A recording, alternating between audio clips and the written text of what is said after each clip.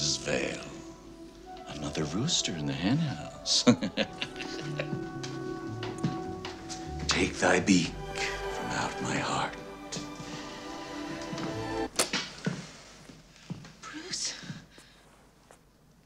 Bruce Wayne, n'est-ce pas? Most of the time.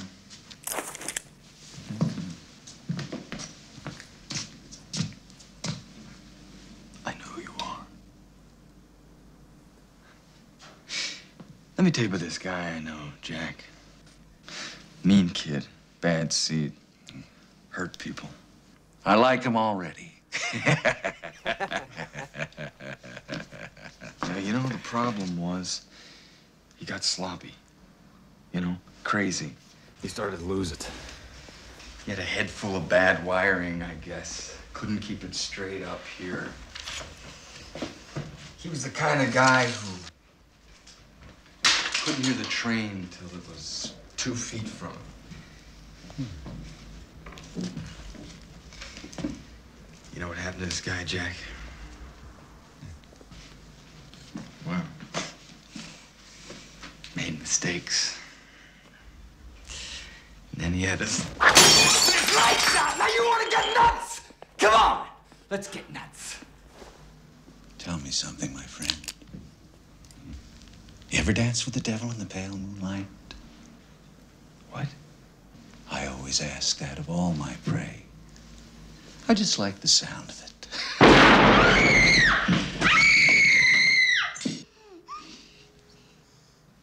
Never rub another man's rhubarb.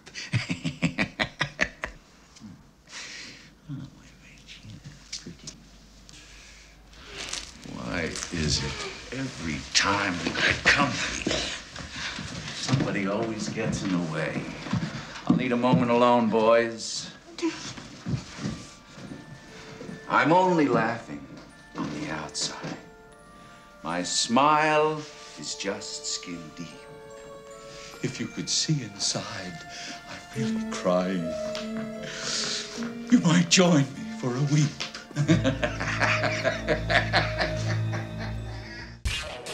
God, if your life had a face, I would punch it. Yeah. Wait, what? Let me ask you something. Why would a review make the point of saying someone's not a genius? Do you think I'm especially not a genius? Veronica, why are you pulling my dick?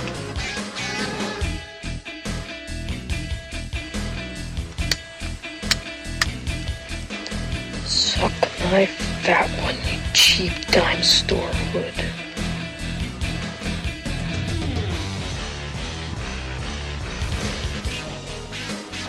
Andy! You goonie! Hello, everyone, and welcome to another installment of the greatest moments in the history of forever. I'm Zach. I'm Matt. And this is episode number 276, Batman. Ever since Licorice Pizza, I'm more interested in the John Peters producer career. It is a pretty storied career if you go through that filmography. Totally. This was one of the big hits. We're, of course, talking about the 1989 version, the first Tim Burton directed one. Yep.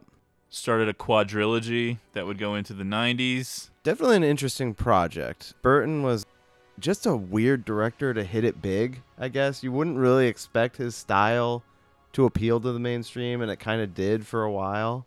Yeah, this was only his third feature-length film. Yeah. But this is after Beetlejuice, right? It was Pee-wee, Beetlejuice, yeah. then this. Right. And he's on the map. He's off and running. Yeah, and he really had a charmed career for a long time. Yeah. And he seemed like he was going to be a player, although I guess... And he was, but Hard I to sustain guess this, this though. would be the... What? Hard to sustain this. Well, his no, I think appeal. this was the first taste of that cash, Yeah. which Okay. he became enamored with the Disney projects later. It is fun. Cash is fun. And now, I hate to say, but I wouldn't be super interested in any new Tim Burton movies nowadays. But this is going to turn into a little bit of a Tim Burton year for us. This is the first one, but there will be more to come this year. Oh, good. We haven't done one yet. That's true, yeah. For a guy that had a definite significant run, he's been off of our episode radar for a bit. Before we discuss Batman, a title that I know that people wanted us to do, we flirted with the idea at one point of doing a full Batman month. Oh, yeah. We're not going to do that, but stay tuned to the end of the episode because we'll discuss some future Batman plans then. Before we get into all that, let's remind everyone to follow the show on Twitter at GreatestPod. Make sure you're subscribed to the podcasts on Apple Podcasts, Podbean, etc. Please give us a rating and review if you get a chance on Apple Podcasts. That would be great. We love reading them. We delight in it. It's always a joy. Totally. If you'd like a free sticker, let us know on Twitter at GreatestPod. Send us a message, slide into the DMs, whatever. We'll send it to you for free. And you can find us on Letterboxd, Zach1983 and Matt Crosby, respectively. So let's get into it. 1989, Batman was directed by Tim Burton, screenplay by Sam Hamm and Warren Scarron, story by Sam Hamm, based on characters, of course, by DC Comics, created by Bob Kane and Bill Finger, although he's only retroactively credited. Bob Kane was the longtime sole creator for a long time, and then they've given credit to Bill Finger as well.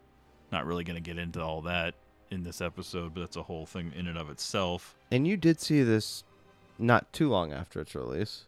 Yeah, on VHS, and probably a year or two after, maybe even the year that Returns came out. So it would have been like 90, 91, 92, early 90s. It was much later for me. I was telling you before the show that I saw Returns earlier, and that was probably just because it was still pretty fresh. Batman Returns is probably like one of the earliest movies that I remember seeing and watching regularly. Wow. Yeah. I was obsessed with wanting to see Batman Returns, not unlike the situation with Summer of Sam, but it just didn't happen for whatever reason, and then I didn't see it until later. And I think my Batman fever had dissipated by that point. For this one, I didn't see it until years later. I can't even remember when the first year I watched it was, but it might have even been like one of those TNT viewings even or something. Yeah, there's a lot of things to discuss with this movie and its place not only in Burton's career or movies in general at the end of the 1980s, but also Batman film history and Batman beyond film, just Batman in general, and how it feels very quaint in comparison to some of the monster movies that have come out from Christopher Nolan, and then the most recent one this year, Batman, and all that stuff, and how those movies seem a lot different and take it so much further as far as darkness and brooding. Yeah. But at the time, the leap to this movie from where people were mentally with Batman on a large scale was, I was saying to you, like jumping from VHS to DVD. It's the biggest change we'll ever get. People were used to the pow, zoom. Yeah. Now, I wasn't alive. Well, I was alive, but I wasn't conscious of the comic book world in the 1980s. But it seems to me that it was sort of a underground cool thing. Okay. It wasn't quite as lame as it would become during the low periods of the 90s when Marvel and DC were sort of struggling. Our coming of age era. Yeah, which I loved, like X-Men shit and stuff in the 90s, but it was sort of the dark period, I guess, of comic book fandom. It wasn't as cool, but things were definitely changing, and those things we'll get into a little bit more as we go, but they had a huge influence on this movie and the tone of it to get away from the Adam West Batman that most people were familiar with, because most people maybe read comics when they were kids, but they weren't up to date with Batman lore. They knew the television show. And that was the definitive Batman for people. And this movie, though it may seem lame in comparison to what would come later, is hugely different and completely changed superhero movies in general.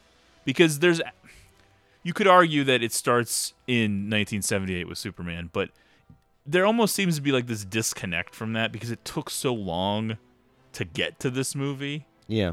Even though they wanted to get to it much quicker, that this movie feels much more of an influence on what would come after, even though it would take another decade to get to X-Men and Spider-Man and all that shit. Yeah, but another thing we talked about, and I remember reading about it, is even the Batman animated series, it having like a dark feel to it, Yeah. came from this.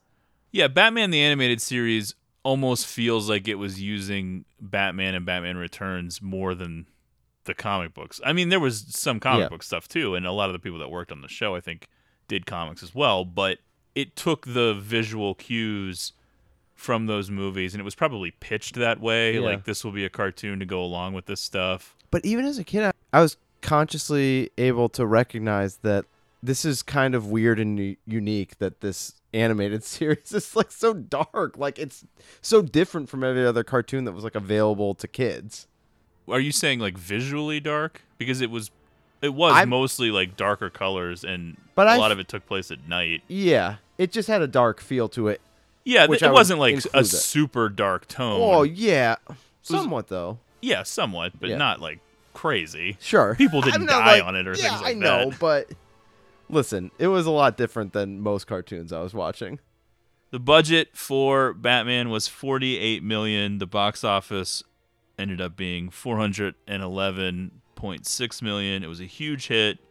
It won 1 Oscar, Best Art Direction, Set Decoration, which we'll talk about as we discuss the movie. Gotham looks incredible. There's something cool and right for the time for Nolan to pull 2005 and be like, hey, we're going to just shoot this in Chicago and make Gotham a real place. And that works great. And it was what was needed after the Schumacher films. But I don't think any version of Batman anywhere ever has created this unique of a Gotham that sticks in your mind and feels like its own place because like it doesn't exist anywhere. Otherworldly. It's incredible. Tim Burton was coming off of the Beetlejuice success, and he made Batman his thing, and it sort of pulled into his world, both aesthetically and with his sensibilities. I think Nicholson really embraces the Tim Burton sensibilities in his portrayal of Joker. It's really wild watching. Nicholson is, of course, one of the most iconic actors of all time, and I think he's really strong in this role, but there's something that seems a little too... I don't know. It's like a little too out there, but it works. I'm not like against it. It just seems different than anything he's done. Yeah, well, we'll get into that more, but he really was pleased with himself in this movie, I think. Look, if you want to get into the lore of this movie, you could say like Nicholson and John Peters were rewriting the script at times. I'm sure Burton was rewriting the script. There's rumors that Basinger rewrote scenes for herself. I did see that Nicholson had all sorts of like wild creative control type things. Well, yeah, it was like his shooting schedule. It was all around Lakers games and whatnot, even though they were in England.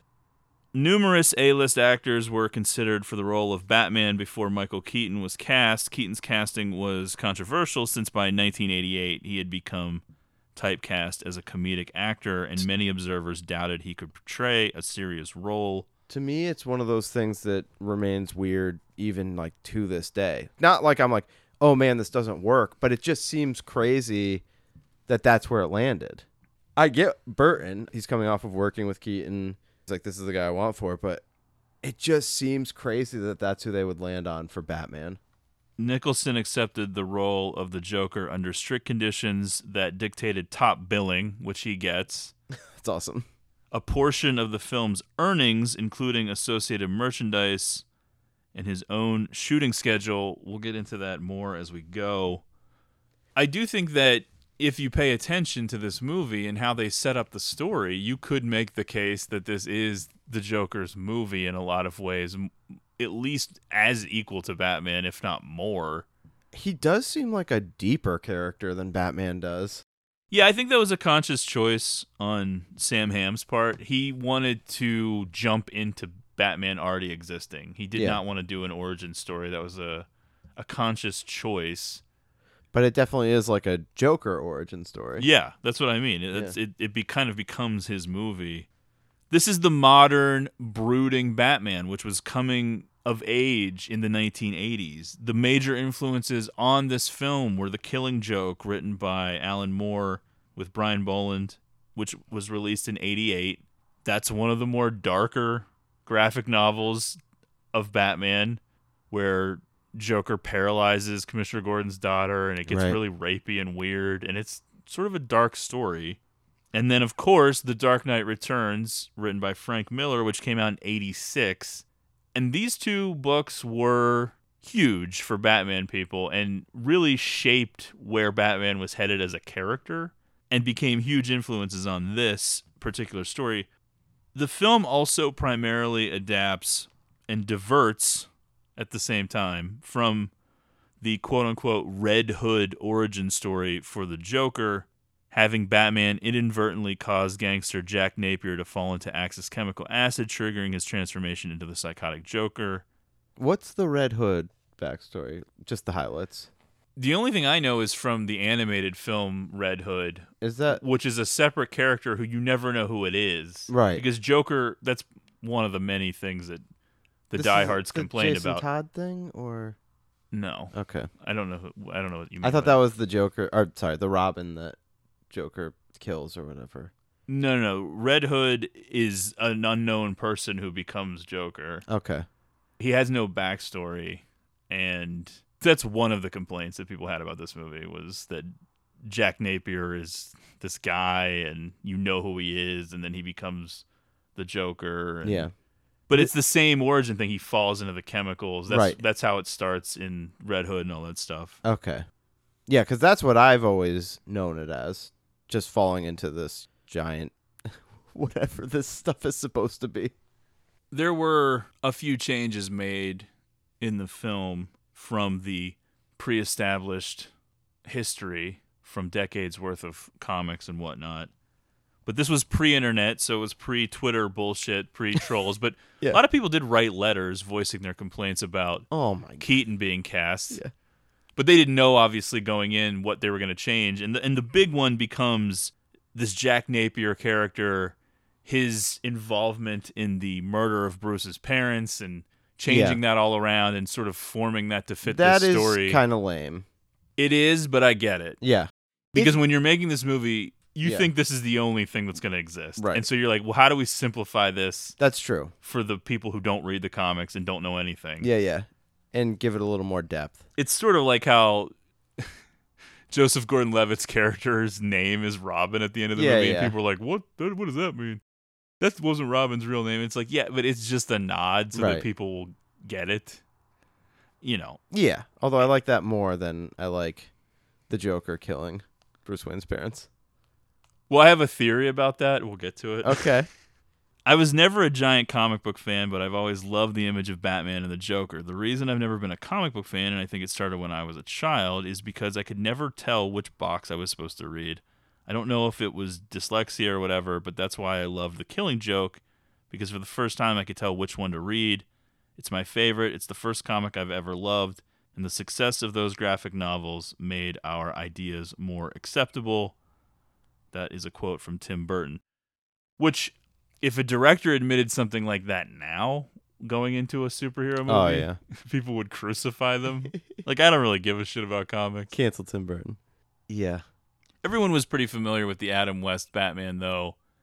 And even if you go back and you listen to, like, old Kevin Smith podcasts talking about this time period and going to see this Batman movie and his comic book collecting and stuff, I sort of take his reaction to it to be an example of how a lot of people did, which was, like, sort of come into it with their nose up a little bit and then realizing, like, holy shit, this is the real deal. Because I think people were a little more open pre-internet to seeing the improvement rather than just seeing, like, well, this isn't good enough. Yeah. If you know what I'm saying? Oh, I do. Because obviously everyone's used to this Adam West Batman. Right. But they want the real Batman. They want the Dark want Knight somebody to Returns. Beat some ass, yeah.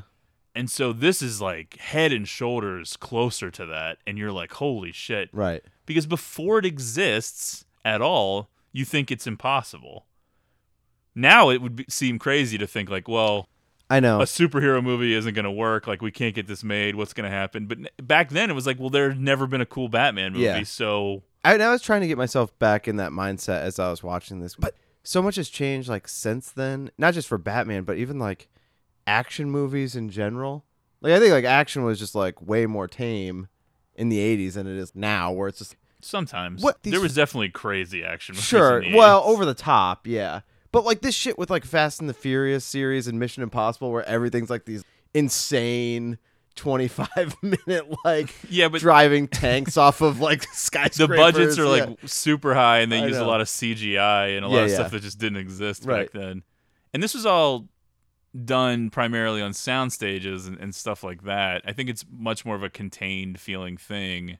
48 million was a lot back then, but it's not so much where they could just do whatever they want. Yeah. And obviously they're paying Nicholson a lot of money. But they do a lot of cool stuff. Once they get to the Batwing stuff, I thought that all looked really good. Yeah, and I think Burton wants to make it look like it's his style, and I don't know that Burton necessarily has ever been an action director. True. So he wants to fit it into his world. And so, yeah, there was still some influence from the Adam West Batman and the previous iterations. It wasn't going for these huge set pieces necessarily all the time. I would love to know who these people were clamoring for. I do think the Keaton thing is sort of weird that he ends up being the guy, but who did people want in '89? Well, maybe we'll get to it. Okay. I'm sure That's a little tease. If it would have been Costner or... Wow. There were a lot of huge stars. I'm sure they would have wanted any of them. Yeah, okay. Harrison Ford, Tom Cruise, I don't know. Who knows? At one point in the early 80s, it was going to be made with Bill Murray as Batman, directed by Ivan Reitman. With Eddie Murphy as Robin. I think if that would have happened, in that version, yeah. we wouldn't be living in a world of superhero movies. Superhero movies would have ended. Yeah. Parallel to the Superman casting, a decade earlier, a who's who of Hollywood top stars were considered for the role of Batman, including Mel Gibson, Kevin Costner, Charlie Sheen, Tom Selleck, Bill Murray, Tom Selleck. Harrison Ford, and Dennis Quaid. They're trying to tell Selleck to shave the mustache. Won't do it. Burton was pressured by Warner Brothers to cast an obvious action movie star and had approached Pierce Brosnan, but Brosnan had no interest in playing a comic book character. Burton was originally interested in casting an unknown actor, Willem Dafoe, who was falsely reported to be considered for the Joker, but had actually been considered for Batman early in development. Huh. Okay. It was actually producer John Peters who suggested Michael Keaton, arguing he had the right edgy, tormented quality after having seen his dramatic performance in Clean and Sober. And so Burton agreed, having just directed Keaton in Beetlejuice.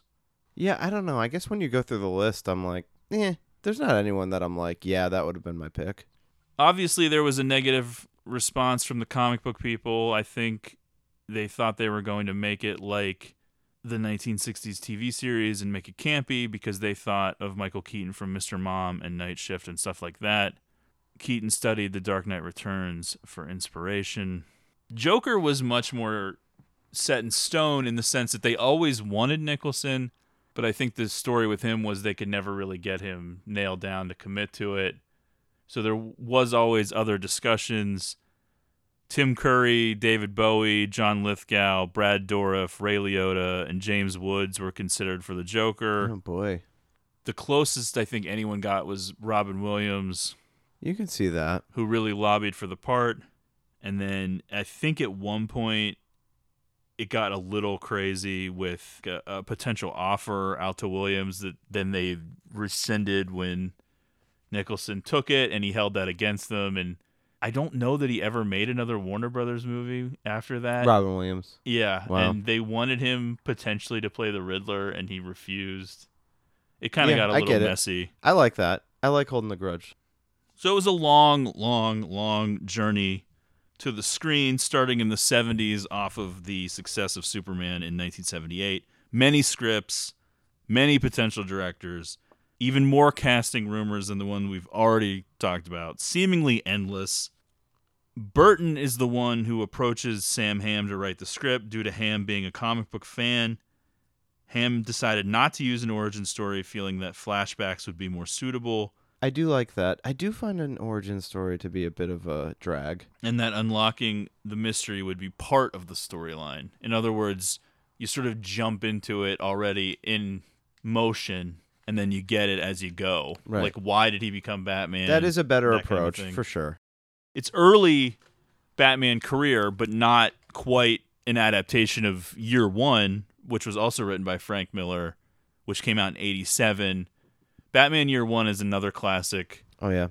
book. It's also been adapted into an animated film in the last decade or so when they've been doing all of those. That incorporates like a Selena Kyle character, and it's like when he's literally starting, and then all of the new stuff going on. And it's really like a young Jim Gordon as really the main character. Yeah, this is sort of like that, except you're skipping over the very beginning, and then it's not really an adaptation of that story, but it's that same time period where he's not really established yet. He's new to the scene, but it's not like, oh, this is a story of him creating the bat suit and all that shit. Burton was attracted to it because he saw it as like a duel of the freaks. You have two sides of the coin, both of these outsiders from society For sure. squaring off.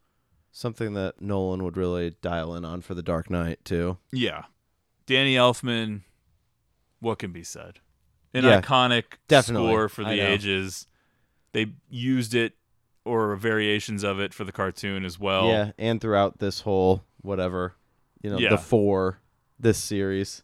Really just a part of my life in the 90s in a way that's almost impossible to quantify. Yeah, I know. You can so easily get that main tune just like stuck in your head. Yeah. This movie is strange. It shouldn't work. It's too long for the material that they give you. You end up not really caring there's about a bunch half of the story scenes that feel like completely odd and just thrown in there. The stuff with when he's like walking into the place with like a boombox on his shoulder. The party man scene. Yeah. Well, we'll get to that when we get to it. Because that's the whole thing with Prince. There's a lot of oddities to it, though. This whole movie. Yeah. And you don't end up caring a ton about certain aspects of the story. You almost are confused by it sometimes. There's things in it that almost seem to be done intentionally to piss off the diehard comic book fans, like having Alfred just bring Vicky to the Batcave for some reason. That just seems so insane and out of place. But it ultimately works because of the cult of personality with Nicholson just completely hamming it up in his such an performance absurd way. Is just such a joy to watch. And he's actually got great chemistry with Keaton. He probably has better chemistry with Keaton than Keaton does with Basinger. Not that they have bad chemistry, but their scenes are also odd. Well, even their way that like their characters' relationship comes together, it just seems like a little, I don't know, it's like turbulent. It's not very you're smooth. not really sure why she likes him other than the obvious, which is like he's rich. Right. And you're like, is that really enough? It seems kind of shallow on her part because he doesn't seem like someone she would be into or anyone would. Sure. But yeah, it ultimately works somehow. I think a huge part of it is the sense of place that it creates. As I mentioned, it's a Gotham City unlike any other that's ever really been put to screen. It's so memorable. And then you have these larger-than-life characters that get to play in it, and you don't really care about the Smilex storyline that much. Even though it's dominant. Yeah, it's what moves it forward. It's what leads to a confrontation, but you don't care what it is. You're just get them together. We know they're supposed to fight. Just do it. Yeah. The ending is completely insane, and we'll get to it when we get to it. Burton didn't even really have much to do with it as far as what they were doing because it was completely rewritten without his knowledge, and they just sort of go with it. Which is probably another reason why it kind of feels a little clumsy. Well, the ending is the most clumsy part. Yeah. Because it doesn't seem like it was really thought out what was even happening. They're just like, well, we're in a tower now, so let's, Yeah. I think John Peters' influence on the film is huge. I think he was involved in tons of aspects. He had so much control over it, and Burton was still such a new director on the scene. I think he was overshadowed a lot in some of these decisions. That's what it seems like when it came to some of that stuff. But it was ultimately a huge success, and then he returns for the sequel in 3 years. Oh, yeah. And this allows him the leeway to make some of his other weird movies, like Edward Scissorhands and whatnot, right, with big budgets, and go from there. The opening shot is of Gotham City. It seems to be a painting. Yes. It looks amazing. Yeah. The set design throughout, of course, is incredible. It's a filming tactic that has disappeared in the age of CGI, but when you watch those old movies where it's just like a setting is a painting. Yeah, and then you'll have like little lights moving across that make it look like something's happening. I do think that the set decoration and the unique sense of place here is probably one of the main reasons that the two Burton Batman films endure so much, even when huge advancements are made in every other aspect. Right. Because, like I said, it's hard to recapture that kind of magic. And it may be one of the big things that this film has even over Batman Returns. Batman Returns is awesome, too, as far as like a location, but this one just feels like the right combination of a bunch of different things. Of course, aside from Nicholson in this one and Pfeiffer in Returns. Those things also endure as well. It was all shot in Pinewood Studios, which is a soundstage in England. I know. So weird. These big-ass movies all are filmed almost entirely in sound stages. I could be wrong, but I think Pinewood is the one that Kubrick used a lot, maybe. That seems right.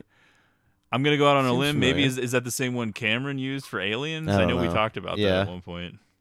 Nolan brought Batman into the real world, and before that, Shoemaker pushed it to the cartoony extreme. But this is the sweet spot. It's a strange mix of either the 40s or 50s Americana, but also the New York City of the late 1980s. Yeah, with just a gloom over it. And a future world of fantasy. There's also like technology that doesn't exist. Yeah. And the cartoon did the same thing.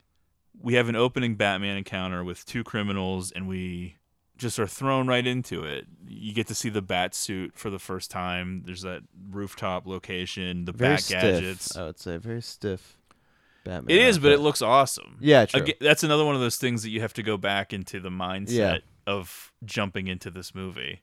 No bat suit had looked like this anywhere. Right, yeah. And you're like, holy shit, this actually looks tough.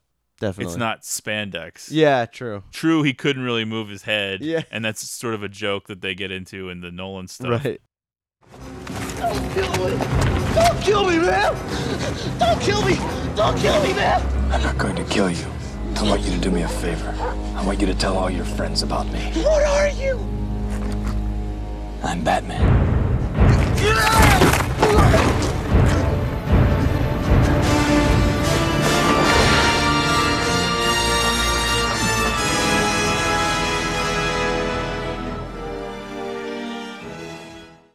Keaton utters the immortal line, "I'm Batman," which is something that I guess he improvised that. Really? It was like it was supposed to be I'm Vengeance. I don't think it was Vengeance. I think it was I'm the Night or I'm Darkest or something. And it became one of the film's iconic moments. Totally. And it was also his idea to use a lower register voice.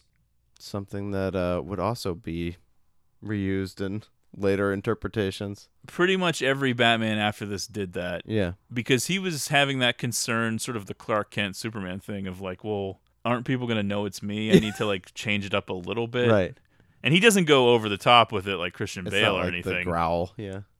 It might be hard to imagine today, but it's literally impossible to describe how cool this version of Batman was in 1989. And I think just from this opening sequence, a lot of the comic book nerds had to have had their fears alleviated. Yeah. Like, okay, this Immediately. is awesome. In fact, because of all of the hubbub over the Keaton casting and the rumors about this movie, I think they rushed like a hot trailer out to get like the Christmas before. People were all of a sudden like, okay. Yeah, they got that trailer out and it was like, oh, you get a shot of like the Batmobile and all that shit. This is for me. As Gotham City approaches its bicentennial, Mayor Borg orders District Attorney Harvey Dent and Police Commissioner Gordon to make the city safer by incarcerating mob boss Carl Grissom. Sort of like a fucking Mayor Vaughn type. This bicentennial will go on. I believe I have that in the notes. Okay. Yes, there is some Jaws vibes. So we meet a couple of people here. Harvey Dent, played by Billy D. Williams. He originally was going to come back later as Two-Face and Harvey Dent. It's almost bizarre that he's in it. I get the idea of planting the seed of the Harvey Dent character and not planning on pulling the trigger on it in this movie. In fact, when The Dark Knight came out, I did not think that they were going with the Two-Face angle in that movie. But, that's a whole other story. But I think that's kind of a cool idea to start building something, but they don't really give him a lot in this movie either. Which I think is part of why they had to convince him with the idea that he would be more prominently featured down the road. Right. Ultimately, they didn't want to use him, and they had to buy him out of his contract when they wanted to cast Tommy Lee Jones in Batman Forever. The first clue should have been that his character's not even in Batman Returns at all. Commissioner Gordon, played by Pat Hingle, not really a factor in the movie very much. He's an older guy. Not bringing a lot to the character either. Grissom is played by Jack Palance in an insane role. City Slickers. He might be the most over-the-top person in a movie with Jack Nicholson playing the Joker. He's so, like, I know. larger than life with his... I don't know what he's doing. Mannerisms. It's crazy. Simultaneous to the heat on Grissom being increased, his sociopathic second-in-command, Jack Napier, is secretly having an affair with Grissom's lady friend, Alicia Hunt. A dangerous game, I'd say. Napier, played by Jack Nicholson, of course, and Alicia Hunt, played by Jerry Hall, of all people. Ooh. Longtime partner of Mick Jagger, model, etc. Not really like a big-time actress. She didn't really act in like a ton of stuff. Yeah, well. Sort of a weird casting move. Not like a huge part, really. Sure, not a ton of lines. Criminals are spreading word of this giant bat, this monster figure that comes out of the shadows to spoil their plans. This gets the attention of reporter Alexander Knox, played by Robert Wool. Not Albert Brooks, as I said earlier. It'd be a much different and probably better movie. Yeah. He is an Albert Brooks type, I'd say. And then eventually photojournalist Vicky Vale, played by Kim Basinger. Lighten it up, I'd say. Who begin investigating sightings of this so-called bat vigilante targeting Gotham's criminals. One of the things that seems completely insane in retrospect and could definitely be filed under a Batman problem is the Bob Wool situation in this movie. Yes. Not that he's bad. I think people over-exaggerate how bad he is. It's just a question of how much he's involved for the first 60 to 70% of the movie. Right. He doesn't really factor much into the end, but he's in a lot of it. I know. And you're like, who is this character? And he's not really bringing that much interest. I think he's supposed to be funny, but it doesn't wasn't age great. Landing for me. Yeah.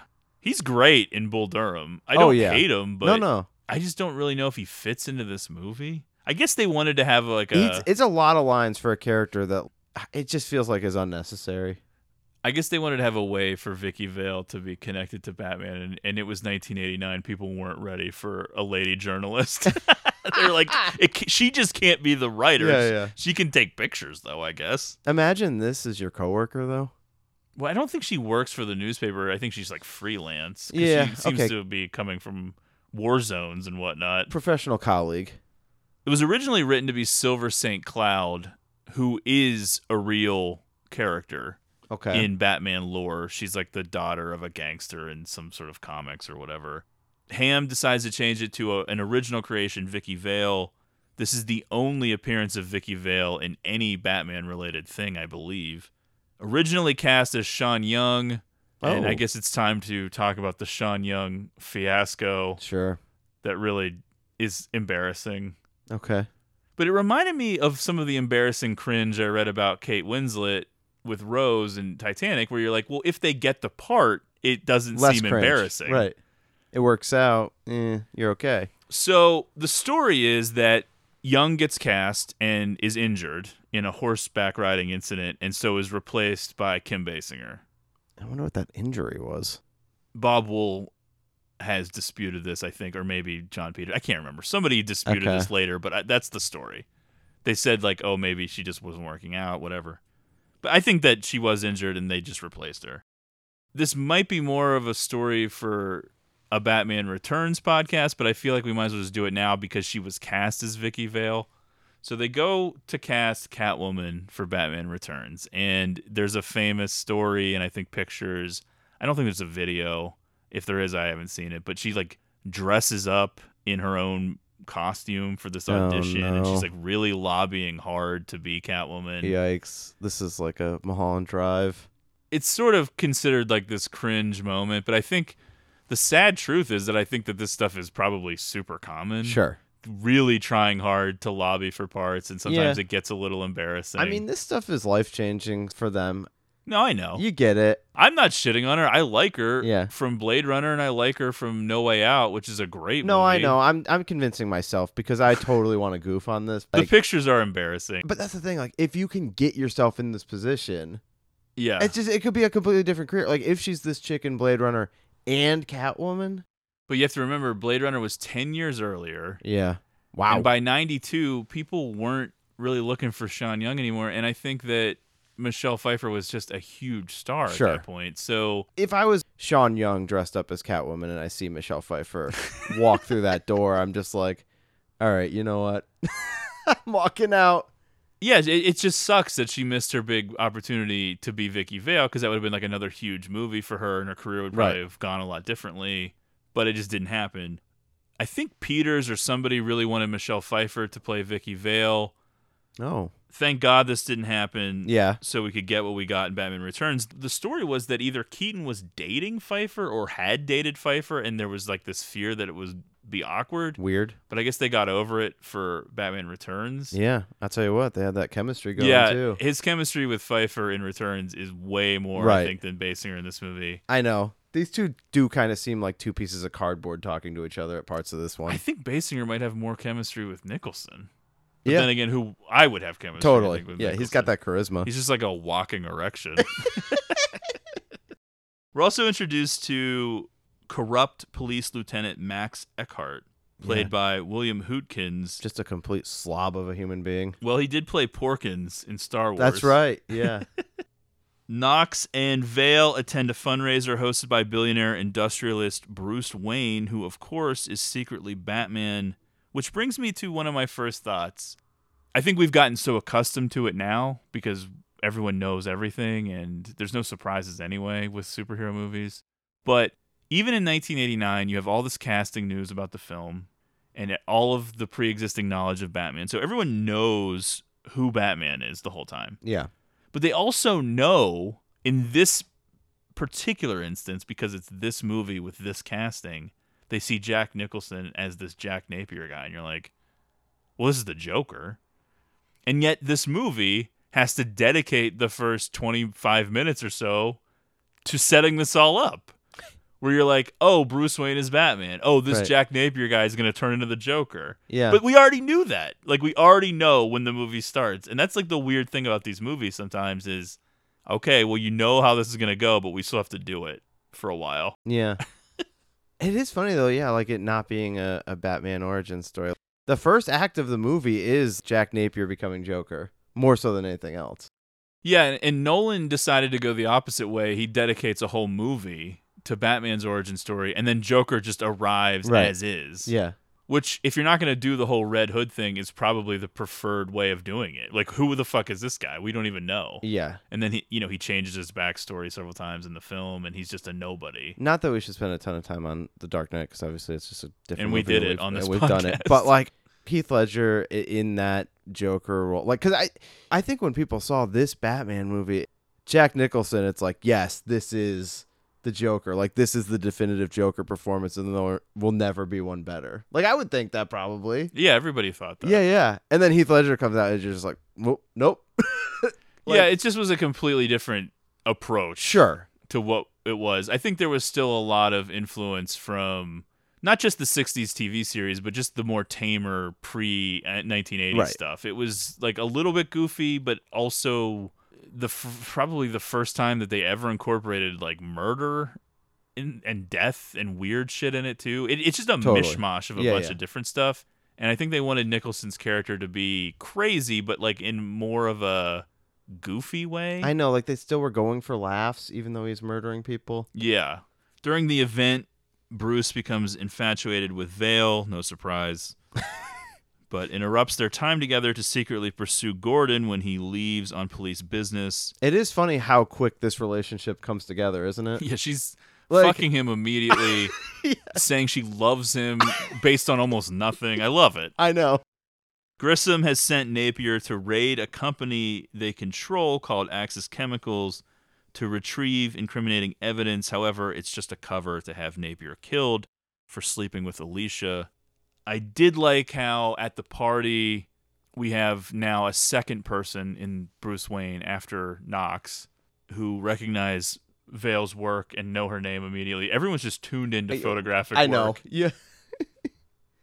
We have Michael Goff as Alfred, and he is the only continuity over That's the right. 4 films I in know. this quadrilogy. Wild. Several other Batmans are going to jump in at different points. And everyone else, yeah. We'll get Robin eventually, Batgirl, lots of villains, no villain carryover. Yeah. This guy, really dedicated to playing Alfred. The Batcave, we get our first look. It's sort of a retro future thing where it's simultaneously old and futuristic, just like everything else in the movie. This is the definitive Batcave look, which is weird because you're like, okay, it's just like a bunch of rock walls and everything, yet then all of a sudden, like the most high-tech computer system that you've ever seen.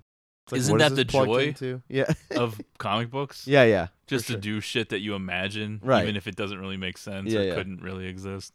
Just a wild amount of extension cords needed to get Well, I this just thing plugged in assume that upstairs. like all of those rocks are hollowed out and there's like stuff connecting upstairs. Oh, yeah. Although Eckhart arranges the hit on Jack Napier by conducting an unauthorized police operation, Gordon does arrive, takes command, and orders the officers to instead capture Napier alive as a potential witness against Grissom. Rico. Batman arrives on the scene seeking to back up Gordon in his attempt to apprehend Napier, but Batman is forced to let Napier go when Napier's pal Bob the Goon, played by Tracy Walter, puts a gun to Gordon's head. So instead, Napier shoots and kills Eckhart as revenge for double-crossing him. Batman and Napier briefly tangle. A bullet ricochets off of Batman's armor, injuring Napier's face, causing him to topple off of a catwalk and fall into a vat of acidic chemicals. Part of Nicholson's ridiculous deal, which we're going to get into now, is the casting of his friend Tracy Walter in the movie, who Nicholson directed in Going South from the 70s. And Tracy Walter was very much a part of that crew because DeVito is in that movie as well, and I think Tracy Walter is in virtually all of the movies DeVito directed. Okay. He's in a lot of shit, even outside of Nicholson and DeVito projects. I think you would recognize him from a lot of different things, mostly character actor work. Sure, yeah. Nicholson took slightly less money, I think, than was initially reported. I think his salary was $11 million, but he actually only took $6 million, and then he took this back-end deal, which has been estimated to have been worth about $90 million to him for this movie. Yeah, good for him. And it might be up Smart there choice. among the most money anyone's made from one movie. Because he didn't just get the box office gross, it was merchandising and everything else that came later. He's probably still getting checks for this movie. Good for him. He's pushing for those 4K re-releases. Like, yes, please. Glad to see it worked out for that kid. Well, I guess we can just talk about his career in general here as well. But first I want to cover some of the other stuff. The favorable shooting schedule around basketball conflicts. That's great. And it did become one of his favorite roles. At one point, Nicholson was known to screen the film once a week in his house. Oh. He was very pleased with his performance. Good. But I do think that if you look at Nicholson's career, he was a legitimate actor and also a movie star, and he doesn't necessarily disappear much into a lot of his roles. He Correct. basically just does a variation of Yeah. himself. There is a difference between the neurotic version of him in As Good as It Gets and like the charismatic version of him in Cuckoo's Nest or something. Sure. But yeah. he never disappears into the part or anything. But when you look back at his career, you can say, well, he had The Departed very close to the end of his career, but what would be his like most known role to people who are a little bit younger who aren't going to deep dive into 70s cinema? And it's like, I think The Joker became this huge iconic thing for him. Probably, yeah. Towards the midway point of his career out of nowhere. Yeah, and I mean, I guess it's probably the thing that touches mainstream audiences the most of everything that he's done. Not that he hasn't done other big movies, but this is just like a big character. Yeah, because with inflation, we know Cuckoo's Nest was also an enormous movie. Definitely. But at a certain point, it fades into No a one's different buying time period. Fucking action figures of his character from There Cuckoo's might Nest. be some. Other somewhere. than you and me. I also think Bob the Goon was an inspiration for Silent Bob. I believe I've heard Kevin really? Smith tell that story. Okay. The trench coat. Bob, that's his top guy, right? His number one. Yeah. Guy. Which seems weird that he's pointing that out. Bob almost gets like... Well, he was imitating Grissom. 'Cause Yeah, Grissom yeah. does that to him. Right, he was, yeah. And so he's doing like a Jack But Palance Bob impression. just seems so throwaway, and he gets like kind of a lot of screen time. He actually talks more than you would think, though, because I remember hearing Kevin Smith say that on a podcast, and so then my memory of the movie becomes... This guy doesn't talk. Yeah, well, he must not talk. Well, he does talk. Sure. Let him go, or I'll do Gordon. And people are like, well, we liked it better when he didn't talk. Oof. What does this film say about women? Let's go there now. I don't know. Vicky's going strong. to date this fucking dude just because he's mega rich. That's what it seems like. Oh, yeah. He's a flake. And going right for it, too. And he's really weird. Not a lot of chemistry. He doesn't seem charming. She goes to have dinner at his house. They sit at that really long table. I know it's like cold. It's very cold. Which seems like a weird move. And then It's like a romance from a Kubrick movie. I know he's being genuine and not trying to be like a dick when he says, I don't think I've ever been in this room. But it comes off as like, well, maybe is he just bragging about how big his house is? Yeah. I don't think he is, It's not but the only thing. I don't know. And then they do. They fuck on the first date. Yeah. Wild. She's just putting it out there. Well, must be nice to be Bruce Wayne. Yeah. Although presumed dead, Napier does survive with various disfigurements, including chalk white skin and green hair and fingernails. He undergoes some secretive underground surgery to repair the damage, but ends up with a rictus grin. Yes. This is the transformation into Joker.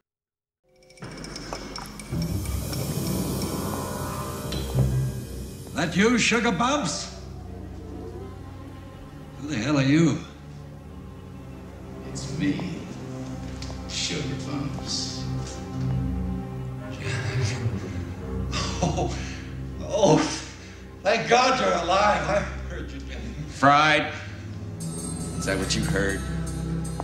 You set me up over a woman. A woman! You must be insane.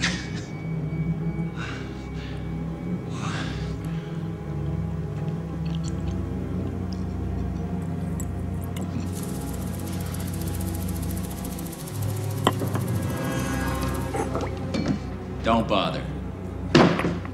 Your life won't be worth spit! I've been dead once already. It's very liberating. You should think of it as therapy. Jack, listen. Maybe we can cut a deal. Jack? Jack is dead, my friend.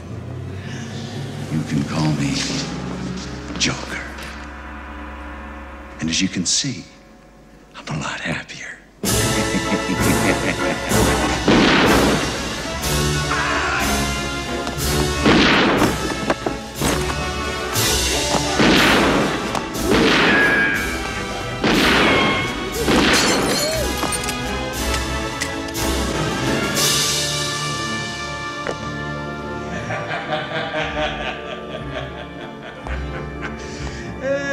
What a day. Driven completely insane by his new appearance, the Joker kills Grissom at his estate, massacres Grissom's associates, and takes over his operations. The crime syndicate. Absolutely hilarious when he confronts Grissom and he's like, you screwed me over a woman? A woman! Unbelievable. Heavy newspaper presence in this movie. One of the things that That's definitely true, puts yeah. it in a different era. They are like always looking at newspapers. Yeah. Newspaper people are Headlines characters. popping up on the screen. Gotham City always brings a smile to my face. Winged freak terrorizes. Wait till they get a load of me.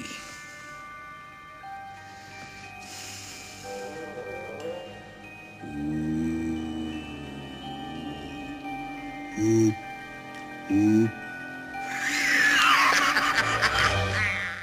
wait till they get a load of me, is what he says. And then he makes those weird owl sounds or whatever. That's true. The article it's the whole like freak thing. Like, what is this? Batman terrorizing the city.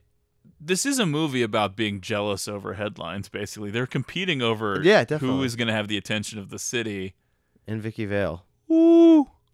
It just makes... There is a lot of odd shit in this movie. Weird. I know. I don't know that they would let an actor just sort of do his thing like this now in a movie like this. Because you can be like, oh, well, the Riddler in the new Batman is like way more fucked up. And it's like, yeah, but I still have the feeling he's coloring within the lines. Yeah. Like everything he's doing is part of what he's supposed to be doing. He's not unhinged. I don't think they wrote into this script. Nicholson's just doing weird shit all the time. And that stuff is what makes this movie entertaining. Totally. All these years later when you're rewatching it for a podcast, you're like, what is he doing now? Why is he doing this? Ooh. When he kills that one gangster, it's just a smoking skeleton. And there really is like an odd, macabre touch to some of this stuff. Definitely. It's dark in a different way. Out of how dark all of the Batman movies would be after this, they didn't have fucking weird smoking skeletons. That is a Tim Burton thing for sure. Definitely. But it all seems sort of comical at the same time. Yeah, it's got a weird tone. Right. But like at the same time, they're not doing smoking skeletons. Because yeah. To a little kid, that is like, what the fuck? That is traumatizing. This guy's skin just melted off. I do love the Joker stuff where his face is the white face. Right. And then, so they came up with this way. I know. It was really this hard is cool. to do. Yeah. They had to figure out how to do makeup on top of makeup. That would be kind of melting away. Yeah. You know what I mean? Like they had to make it look like he's wearing this extra set of makeup that's kind of like tough to keep the facade going. Yeah. So they actually had to do Nicholson up in the white makeup and then put the other makeup, the skin tone makeup, on top of that. Which, when I was a little kid, my brain could not figure this out, and I would get confused. I would think, yeah, like how did which his is face his go real back to face? Yeah. I would think, well, is the white fake then? Right. And is the only thing wrong with him the rictus grin? I probably wasn't using the word rictus, but you know what I mean? Like, yeah. I couldn't figure it out because it just was too much for my brain. Like, I wasn't grasping like what was going on. Yeah. But yeah, he's putting on skin makeup sometimes. It kind of looks like a spray tan or something. It's very orange. After Bruce blows off Vicky with a lie, she creeps on him. Not a very good liar either. When he visits the location of his parents' murder. Oh, I think I have something to do today, so I can't hang out. He was just ready to hit it and quit it. Yeah, I got to go out of town for business. I can't remember why I can't hang out today till like I'm gonna be out of town for a few days. He's like, Vicky, listen, seriously, this ain't no dinner thing. Okay? Yeah, I don't know where you think this is going. What Batman adaptation could be complete without reliving this moment? And we are going to see it in a flashback. We'll get there eventually. Yeah. We can't have any Batman movie without the fucking pearls in the theater. This was a unique, cool way of working it in, though. The fact that he like goes to like visit this spot. And they wait a long time to get to it. Deep it's into not the until towards the end of the film. Right. The pen is truly mightier than the sword. An insane murder weapon. Joker announces his presence with authority. And so the stage is set for Batman v Joker. What are all of these businesses? These buildings seem insane. Like the part where they're at this dinner, it's like a museum and a restaurant. That's what it is. Yeah, I know, but it just these places just don't seem real. Well, yeah, that's sort of the unreality. It's not quite a real place. This town needs an enema. Oh yeah. There's so many random great lines, but they almost seem disconnected from anything that's happening. Nicholson is just shouting them out. This is a Batman who is angsty. He wants to live in a world where he can get inside Vicky Vale guilt-free, day and night, no responsibility, but he knows it would be doomed. Something that's more or less confirmed via dialogue in Batman Returns, that he's right. He can never really commit to a regular woman. But he wants to because it's Kim Basinger in 1989. The world wanted to, but it's just not going to happen. That's sort of the emo angst that he's bringing to it. I will say, and this is something repeated by multiple characters, sort of hilariously mirroring each other, but Vicky's apartment is unbelievable. It is like the coolest apartment you could ever imagine. It does seem awfully spacious, but I guess she's a successful photographer. I get it. It makes sense. Yeah. The Joker soon becomes obsessed with Vicky, kind of like how we are obsessed with Kim Basinger, or how I'm currently obsessed with Lake Bell. Totally. Yes. Just like that. Bob the Goon doesn't seem to know who Bruce Wayne is. Yeah, she's dating this Bruce Wayne guy. Is this the only time in the history of Batman adaptation that a resident of Gotham is unfamiliar with Bruce Wayne? It does seem wild, but I guess Bob is just out of touch. Because that seems to be almost a recurring theme of the Batman material is like, of course everyone in Gotham would know who Bruce Wayne is. Right. And be absolutely stunned / kind of mortified to realize that he's Batman. Who else would have the facilities and the money to pull this off? Batman is forced to research a way to stop the Joker from terrorizing Gotham with hygiene products laced with a chemical poison aptly named Smilex, which causes victims to die laughing. 4, 3, 2, 1. Cue music. Cue Becky. Good evening. The fashion world was stunned today by the sudden deaths of models Candy Walker and Amanda Keeler.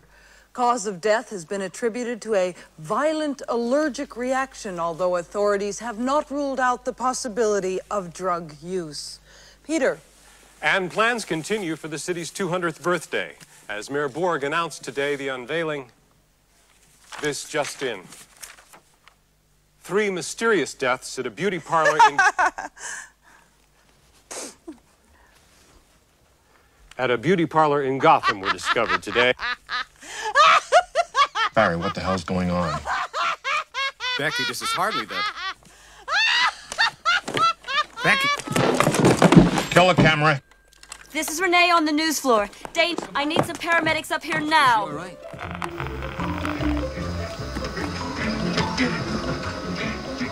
New and improved Joker products with a new secret ingredient. Smiley. What is this? Now, let's go over to our blind taste test. Love that Joker. Where's it coming from? I don't know. Uh-oh. You don't look happy. He's been using Brand X.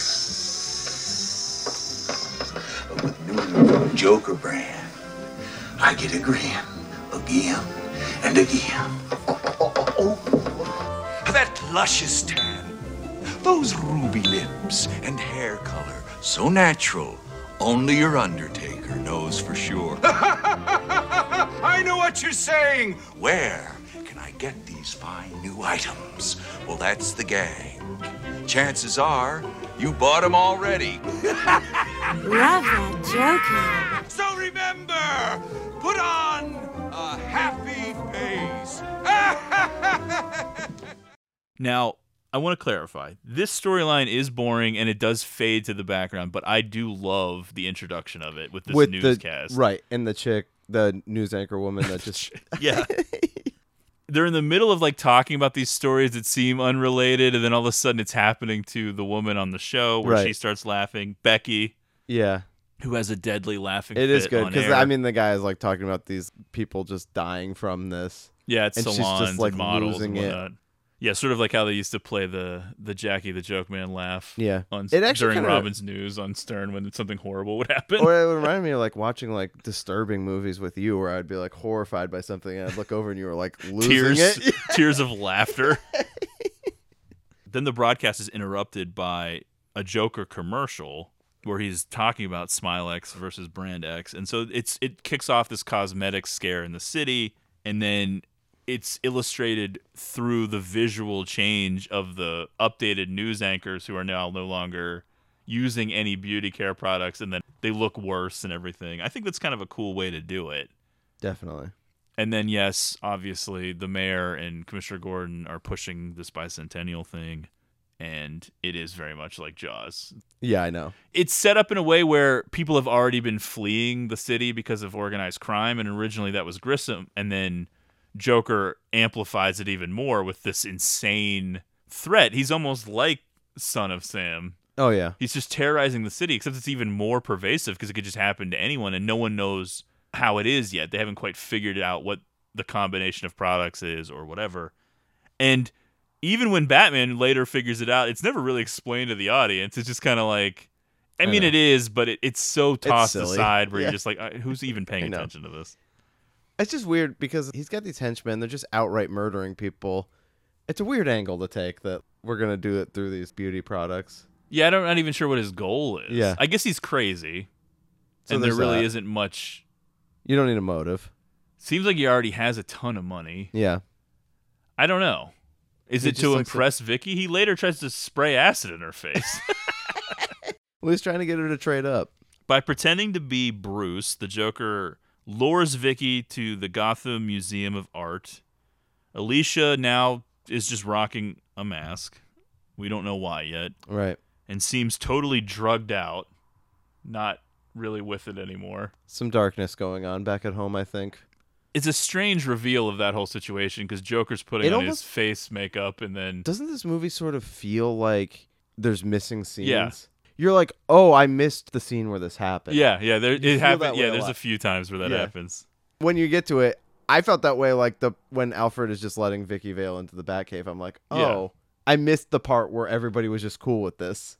Yeah, and then Bruce never really seems mad about it. Yeah. Even though wouldn't you just fire Alfred? This is the museum restaurant you were Yeah. alluding to earlier. It's bizarre. There's just like an upstairs that's a restaurant, but it's like a fancy restaurant. It's not like a Right. snack bar. Oh, right. Yeah. It's fine dining. I don't know. Vicky shows up. She thinks that Bruce is going to be there. She gets a present. The present is a gas mask. This is a fun gag. Joker poisons everyone in this museum/restaurant, and then he arrives with his henchmen, and they start to destroy works of art in the museum. My kind of date. By today's standards, this seems strange and weird, although I do think that in 1989, people did not like this in the sense that they thought it was kind of too nihilistic. Okay. Like, there's just vandalism and Anarchy. destruction for Yeah. no reason, just to do it, and people were like, this is supposed to be a kid's movie. Although there was a fucking smoking skeleton. Yeah, but you know people what I'm just saying. getting like shot. So the song playing here is Party Man by Prince. It's one of a few Prince songs that were written for this movie. Strange. So let's get to the Prince of it all. Please. Peters and Goober wanted it initially to be Prince and Michael Jackson. Okay. Prince would be singing funk for the Joker, MJ singing ballads for Batman. This is like almost an unprecedented type situation they were gunning for. I don't know what kind of The expense music they were costs planning on more using. than anything else. It was not to be for various reasons. Michael Jackson had been signed to Epic Records since the 70s, and this was a Warner Brothers deal. It really didn't seem like it was ever going to happen. Peters definitely seemed like he thought big. Batman becomes a Prince album. There is an entire album of Prince's discography called Batman, of songs, a few of which are in this. Sort of mixed reviews. Ends up feeling super weird, I think. This song I like. I think it's Yeah. actually pretty good. I'm not like a But huge doesn't it fan feel of like all of them. they're just trying to crowbar them into the movie? Yeah, Burton has stated that he does like the songs, but was never really sure where they fit into the film. I think that's evident. But again, it's this weird mishmash movie that doesn't seem like it should work, and yet it works. And the album sold well, and it just became part of it. And I think under different circumstances, this probably wouldn't work. But you have Jack Nicholson, arguably the biggest movie star of all time to that point, among them at least. Sure. One of the most famous people in the world, and you just have him dancing around to a Prince song, destroying paintings and shit, and doing his thing. And you know that off camera, it's unlikely that anyone was wrangling him in. He's just doing what he wants to do. And then it kind of just works. I don't know why. I get that always to some degree. I mean, Batman's like stoic and almost standoffish and quiet, but it does feel like Joker in this movie is so much more of the focus point. When Batman shows up, he has so much less energy, it seems. Yeah. It's an absurd scene, though, no matter how you slice it. But again, I do think in addition to some of the other things we've called out, it's one of those things that makes this movie unique is just having Nicholson dancing to Prince. Right. And you're just going along for the ride. You can take that off now, I think.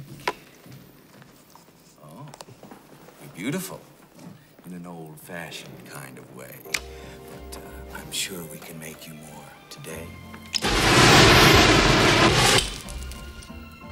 Is that your portfolio? I'm meeting someone who wants to see my work.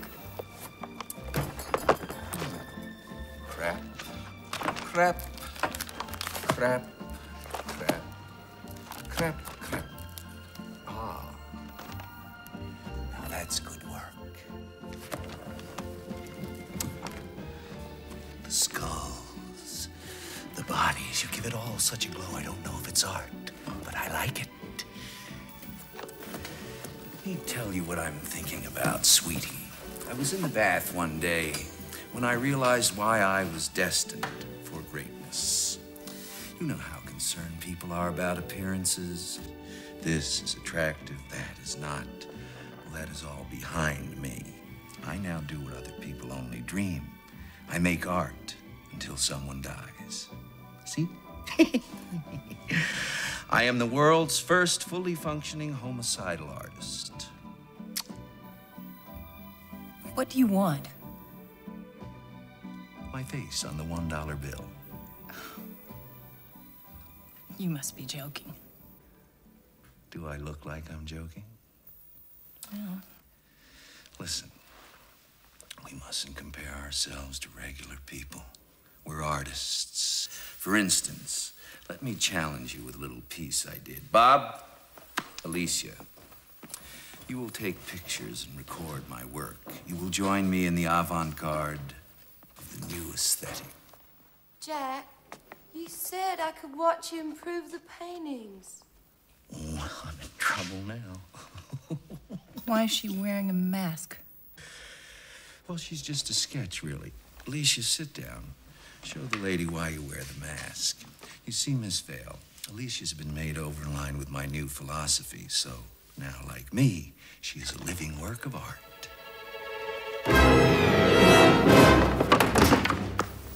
I'm no Picasso, but do you like it? It's great. So, what can I do for you? Oh, a little song, a little dance, Batman's head on a lance. Tell me, what do you know about? I don't know anything about Batman. Really? Yeah. Well, how about a little you and me? You're insane. I thought I was a Pisces. Come on, let's make up. Have a little whiff of my posy.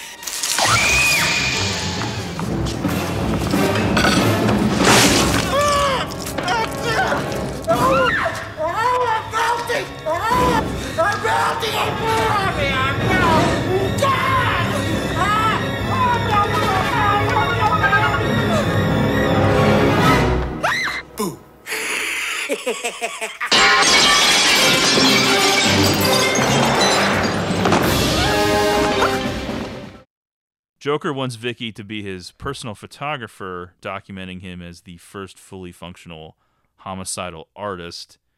And he shows Vicky Alicia's jacked up face as proof of his work, which seems to be burned or something. I don't know if he sprayed acid in her face. Something to that effect, I'm guessing. Right. Batman arrives and rescues Vicky before taking her to the Batcave in his Batmobile. And the Batmobile is so awesome. They originally designed it without doors, and Burton was like, where are the doors? And they're like, well, let's just make this whole thing slide up, and that's where the thing will be. And it's like, okay. And again, when you compare it to the pre-existing versions of the Batmobile, this is like its own new creation. Even though, like, I didn't see this when it came out, I guess it's because of Batman Returns, though it's a similar thing. This is the definitive Batmobile look for me. Yeah. This is what I think that it looks like. It's so much so that with the Nolan stuff, when they had this like tank thing, even though I was so in on Batman Begins, I was just like, that ain't the fucking Batmobile. Yeah, you know? Okay. Because I think with Nolan, the goal was always trying to keep the stuff grounded to Right. reality. So, like, what can they use that's actually real? But this is way cooler. Absolutely. Batman fights with Joker's goons in the street, and we get a sense of his body armor when he's shot like 3 times in close range, but he's got the body armor. There's this weird little recurring joke with Vicky Vale where he's like, how much do you weigh? Yes. And she's like 108 pounds, and then like later he's like, you weigh more than that. It's like, Jesus Christ. Negging. He's like, you'd be really pretty if you lost a couple pounds. Oh, God. Oh, boy. Horrible. Batman, come on. Yeah, really. Why would he say that? Piece of shit. Once back at the Batcave, Batman provides Vicky with all of his research on Smilex that will allow the city's residents to escape the toxin. It literally doesn't matter, but at this point, who cares? And then we have like one of the weirdest cutscenes. Oh my ever. God, I know. Because at first I wrote, does she fuck Batman? And I was like imagining this whole thing where he leaves the mask on. The whole suit. And she's like, this penis looks familiar. But she wakes up in her apartment. Yeah. He's like, first I need one more thing from you. And then it like cuts like he's going to But like it's kiss like, her. and it's almost like he's lifting up his little cape and Yeah, there's yeah. bats and then... She's in her apartment Right. asleep. Sideways and then on you the realize the bed. one thing Yeah. that he needed was that film. Because she's Right. like, oh, he took the film. Because she snapped a picture as the goons were trying to lift his mask off. But it is weird to try to interpret what happens here. I know. I guess you're just supposed to take it... Did he drug her or something? He punched her in the head so that Yeah, she wouldn't yeah. know how to Dark. there. Yeah. That was like the darkness that you would see on Batman the Animated Series. Yeah.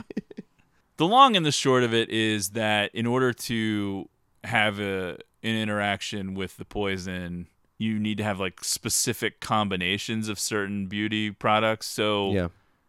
that's what Batman has figured out, and that's the information that's spread. And it really doesn't matter. Everybody ends up safe. I did enjoy the like in between time where they do the other newscast. The anchors, no makeup, their hair looks I awful. mentioned it. No, I know, I did. I just like that part. Yeah, the whole thing with the news stuff is what keeps the Smilex story going. Yeah. Other than that, you don't even really get any sense of it. Right. I know. And you're thinking the whole time, well, there has to be more And you're like, to this. we're pretty deep into this movie at this point, and it's hard to tell like what exactly the story is. Yeah, beyond the Smilex thing. And then they come up with a new scheme later for Joker, but yeah, it seems kind of thrown together. Again, it doesn't matter. You just Right. want the Yeah. 3 main characters to interact with each other. The set dressing around it of why they're doing it doesn't even matter Sure. for some reason. And I think that can only work if one of the 3 people is Jack Nicholson. Because if they tried this same formula with other people, you'd be like, what is going on in this movie? I know. But you never really think of it. You're just like, okay, let's go to the next scene. Hi.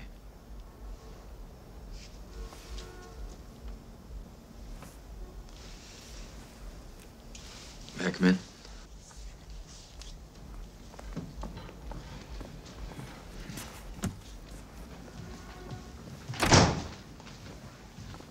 This is a nice apartment. Lots of space.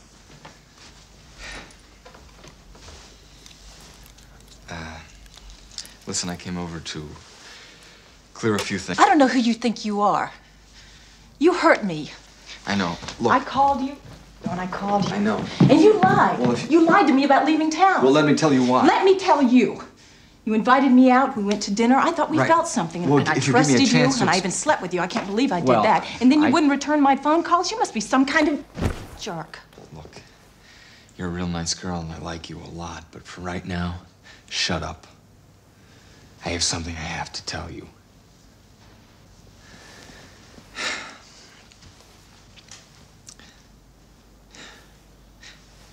You know how people have different sides to their personality?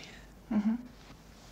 Sometimes a person will have to actually lead a different life. Oh my God, you're married. No, I'm not married. No, that's not it.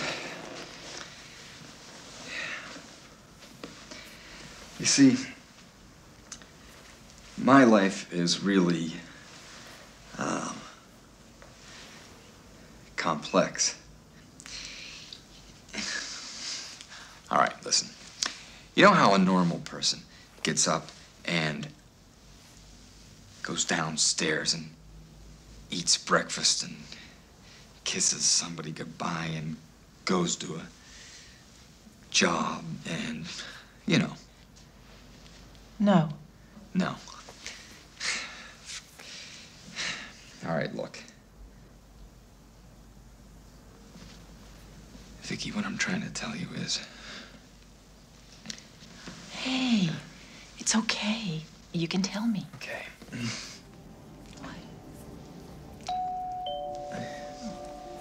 What I'm trying to tell you is... See, I'll be right back.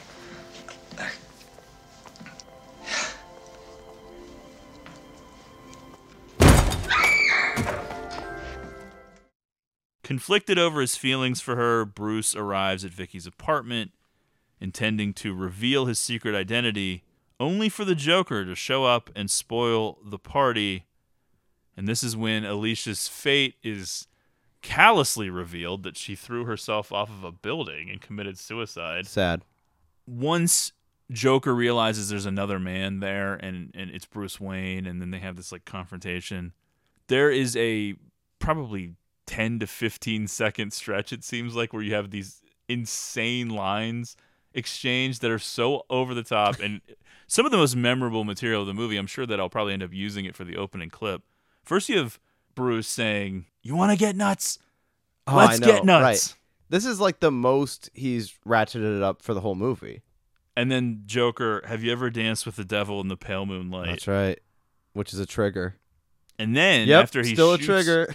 he shoots Bruce, who we don't know has, well, I guess we kind of know that he's got himself a little armor there. Yeah. Almost like Back to the Future 3 style. Really would have been great if shot in the face. Never rub another man's rhubarb. Yeah. Those are the 3 lines, all in about like 20 seconds or so. Unbelievable. The Joker shoots Bruce, but he survives thanks to a serving tray hidden underneath his shirt. And then Bruce escapes while Joker is distracted. Some serving tray. The bicentennial celebration is finally canceled, but there's another Joker simulcast interruption on the news promising $20 million in cash, which will be distributed to the people of Gotham at a future date, which I guess is like going to be his conflicting parade or something. Again, the details are never really that clear to the audience. He just is saying things and you're kind of like, okay. Even when you're trying to pay attention to the plot, it's sort of hard to figure out like what exactly is going on. Have you ever danced with the devil in the pale moonlight? So here we go. This is the catchphrase that was also used by the mugger who killed Bruce's parents. So finally, we're here. It's the flashback. Joker, a.k.a. Jack Napier, killed Mr. and Mrs. Wayne. Yeah. Not Joe Chill, as had been previously established in Batman lore. Okay, bummer. This is 90 minutes into the film, and we're getting this flashback now, finally. Well, this is one of those the things Pearls, the movie theater, the alley. On the go, they were like, they wanted it to just be like, look, he's mad about the Vicky Vale thing. Joker is like relentlessly hitting on his girlfriend. But then they were like, this just isn't working. There's not enough chemistry there. We need more of a reason for him to kill. We need more of a reason for him to be pissed at this guy. I guess they wanted to simplify it for 1 2-hour movie to have Batman versus Joker. What are the personal stakes? Yeah. I don't really agree with it, but it's fine. Sure. I don't get hung up on shit like that. I never really care. I always am one of those people that I do read a lot of books that get turned into movies, but like I always see the benefit of certain changes. Yeah. Other times I'm always scratching my head and I get being it. like I don't know what they're even doing. But sometimes I'm like I get what they're going for. Make something work as its own entity. So my big theory is that it's almost like Memento, where Batman has just convinced himself time and time again that different people have killed his parents, and then that's what keeps him personally invested. I love it. So he just creates this memory in his head that the guy said, "Have you ever danced with the devil in the pale moonlight?" And then he just goes with it. Yeah. Because we're going to great. get to the end of the film in a minute, but he does reveal this to Joker later, and he's calling him Jack, and he's telling him he knows that he killed his parents. And even in like Wikipedia, they're like, yes, and then the Joker realizes he's Bruce Wayne, and I'm like watching the movie and I'm like, no. The Joker never says that.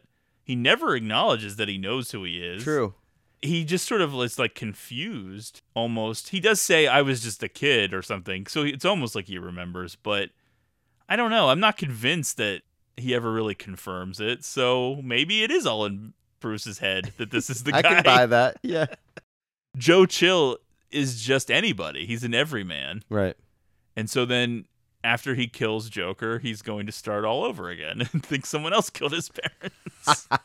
I feel like I remember in like Batman Forever, like I don't know, they do the flashback again and you're like, are you supposed to think this is Two-Face now too?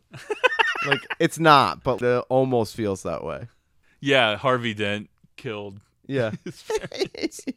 When he was just like the good lawyer. The good lawyer. Yeah. Coming this fall on ABC, The Good Lawyer. White Knight. And there was a double whammy for the hardcores after the Joe Chill retcon here, because this is right when Vicky is just straight up brought to the Batcave by Alfred. So casually. Throughout the film, he's been coaxing the relationship all along in the hopes of preserving Bruce's humanity, but it does feel like an obscene overstep on his part here. Because there's no scene in the film where Bruce is like, all right, fuck it, Alfred, I'm going to tell her.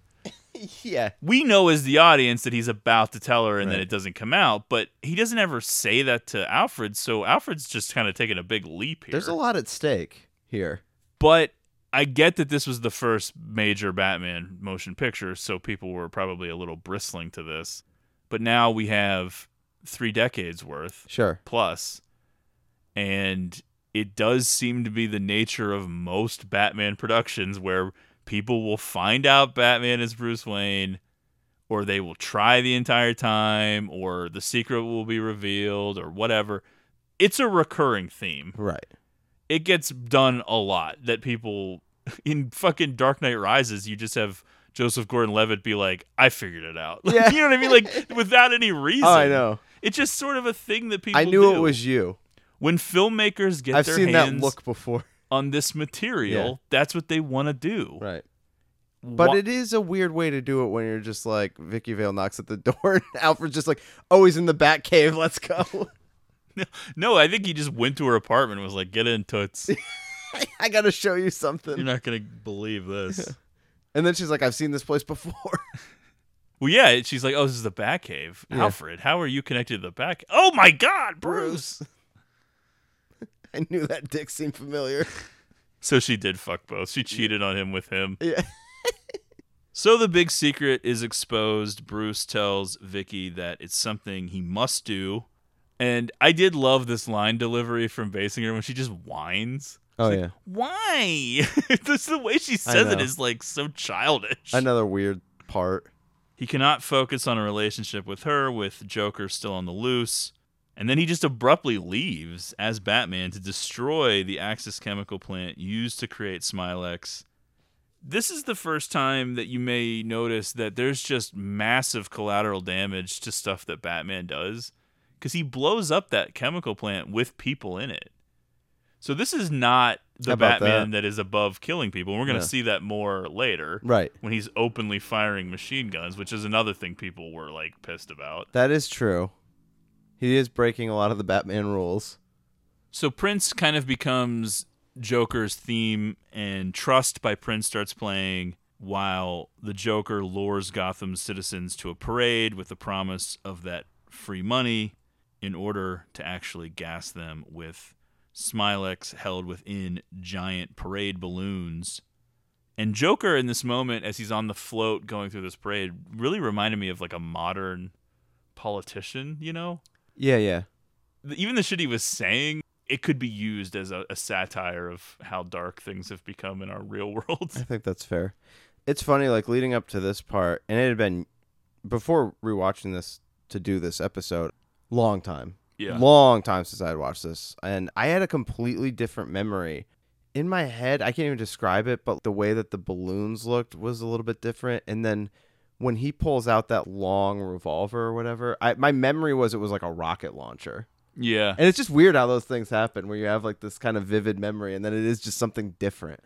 I don't have those same exact things, but I Yeah. have that same stuff with different parts Sure. in this movie. That my memory is different from what it actually is, including the way that Joker dies. Oh yeah.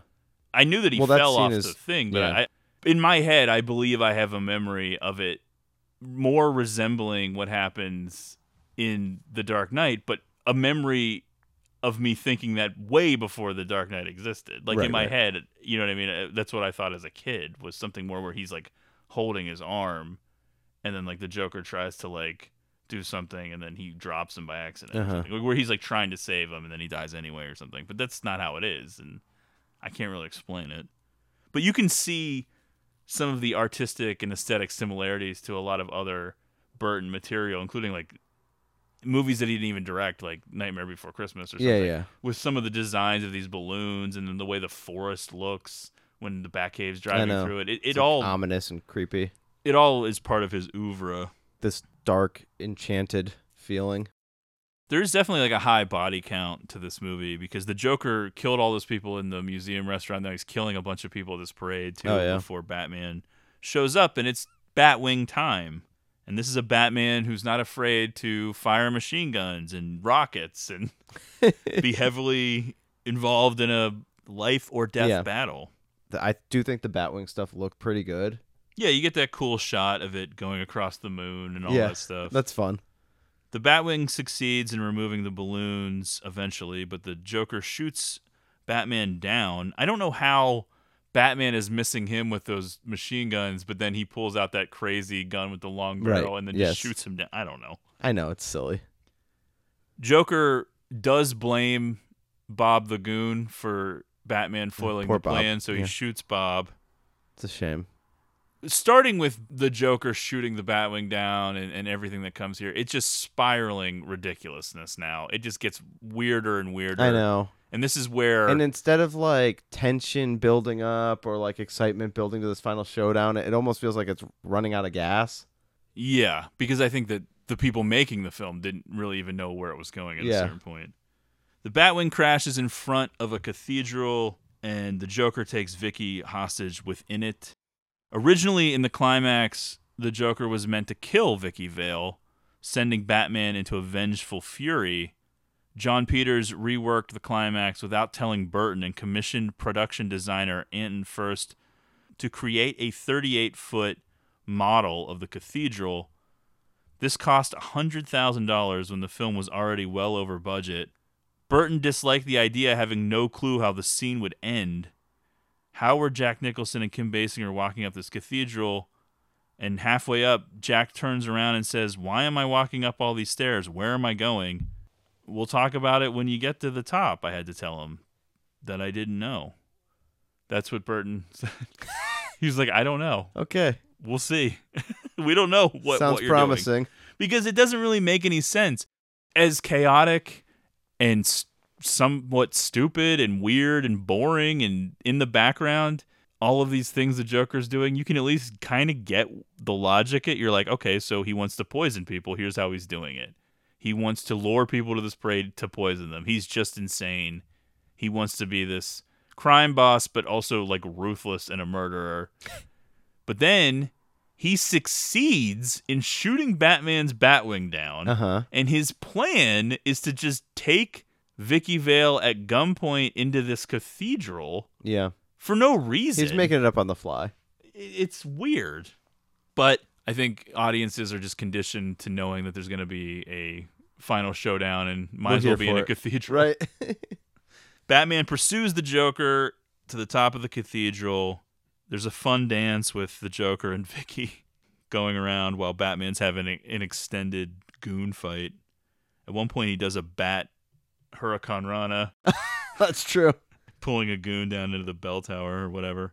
There is an odd blowjob bit here where Vicky starts kissing Joker and then she just like goes down to her knees, but it's really to get out of the way for Batman to step in. I But know. the implication is there, Yeah, right? yeah. Oh, yeah. I think so. This is a kid's movie. I know. It's odd. I would say PG-13 movies are much more violent now. Well, it was still the 80s. But remember, there are certain things in this movie that you would not get away with in PG-13. Absolutely. Too. So it's weird because I think like the new Batman movie with Pattinson is way more violent, more and grim scary. too. Like the violence is more intense. It feels more real, and Riddler's like a serial killer and everything. But at the same time, they're not going to have the main heroine of the film get down on her knees as if she's about to blow the villain as like kind of a gag. Well, that's true. That wouldn't be allowed in a PG-13 movie. Yeah. That would have really shook the new Batman if they pulled something like that. Yeah, like they'll show Zoe Kravitz in her underwear. Yeah. But they're not going to have her like get down on her knees as if she's about to blow somebody. That's just No. not going to happen. Yeah, that's hard to picture. In the ensuing fight, Batman reveals that he knows Jack Napier killed his parents and thus indirectly created Batman before Batman created the Joker, which is what Joker accuses him of, like, you created me. Both literally and figuratively. Yeah. He literally fought him and he ended up in the chemicals, but then the idea of, like, that they always come back to of, like... This is kind of like the Killing Joke thing. Yeah, the yin and the yang, Right. like, we complete each other. Does this cause Joker to know Batman's identity? I don't know. It ultimately doesn't matter, Sure. obviously. Right. But he kind of vaguely remembers killing people, but I'm sure he's killed a lot. Yeah. Seems like he's killed a lot in the years in between. Unless he's like Christopher Walken in Yeah. True Romance. He's like, I haven't killed anybody since 1981. Yeah, it but was your parents. You would think if you killed the richest people in town, those would be like pretty big notches on the belt.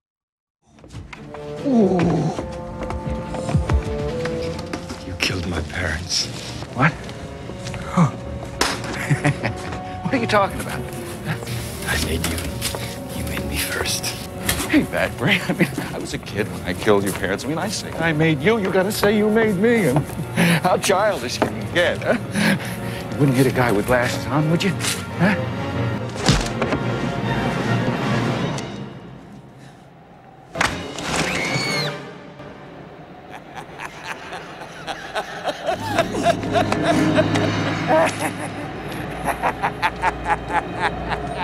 What are you laughing at?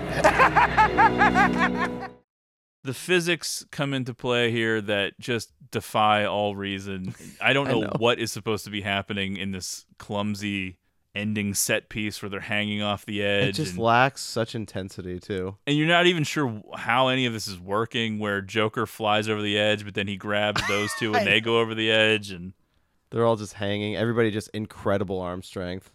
Incredible upper body strength.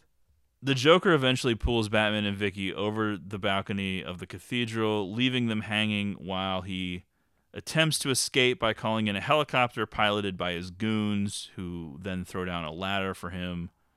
However, Batman uses a grappling hook that somehow attaches to both the Joker's leg and a gargoyle simultaneously. I don't know how this works. He shoots it out of a gun, but then it attaches to both the Joker's leg and a gargoyle. A 1 in a million type shot, it seems like to me. I don't know how this even makes sense. The gargoyle breaks off of the building, and Joker, who is still clinging to the ladder, is unable to bear the immense weight, causing him to plummet to his death, while Batman and Vicky eventually end up making it to safety. As I said, I had a much different memory of this. It's definitely like an anticlimactic finish. It stinks. Yeah. Thank you.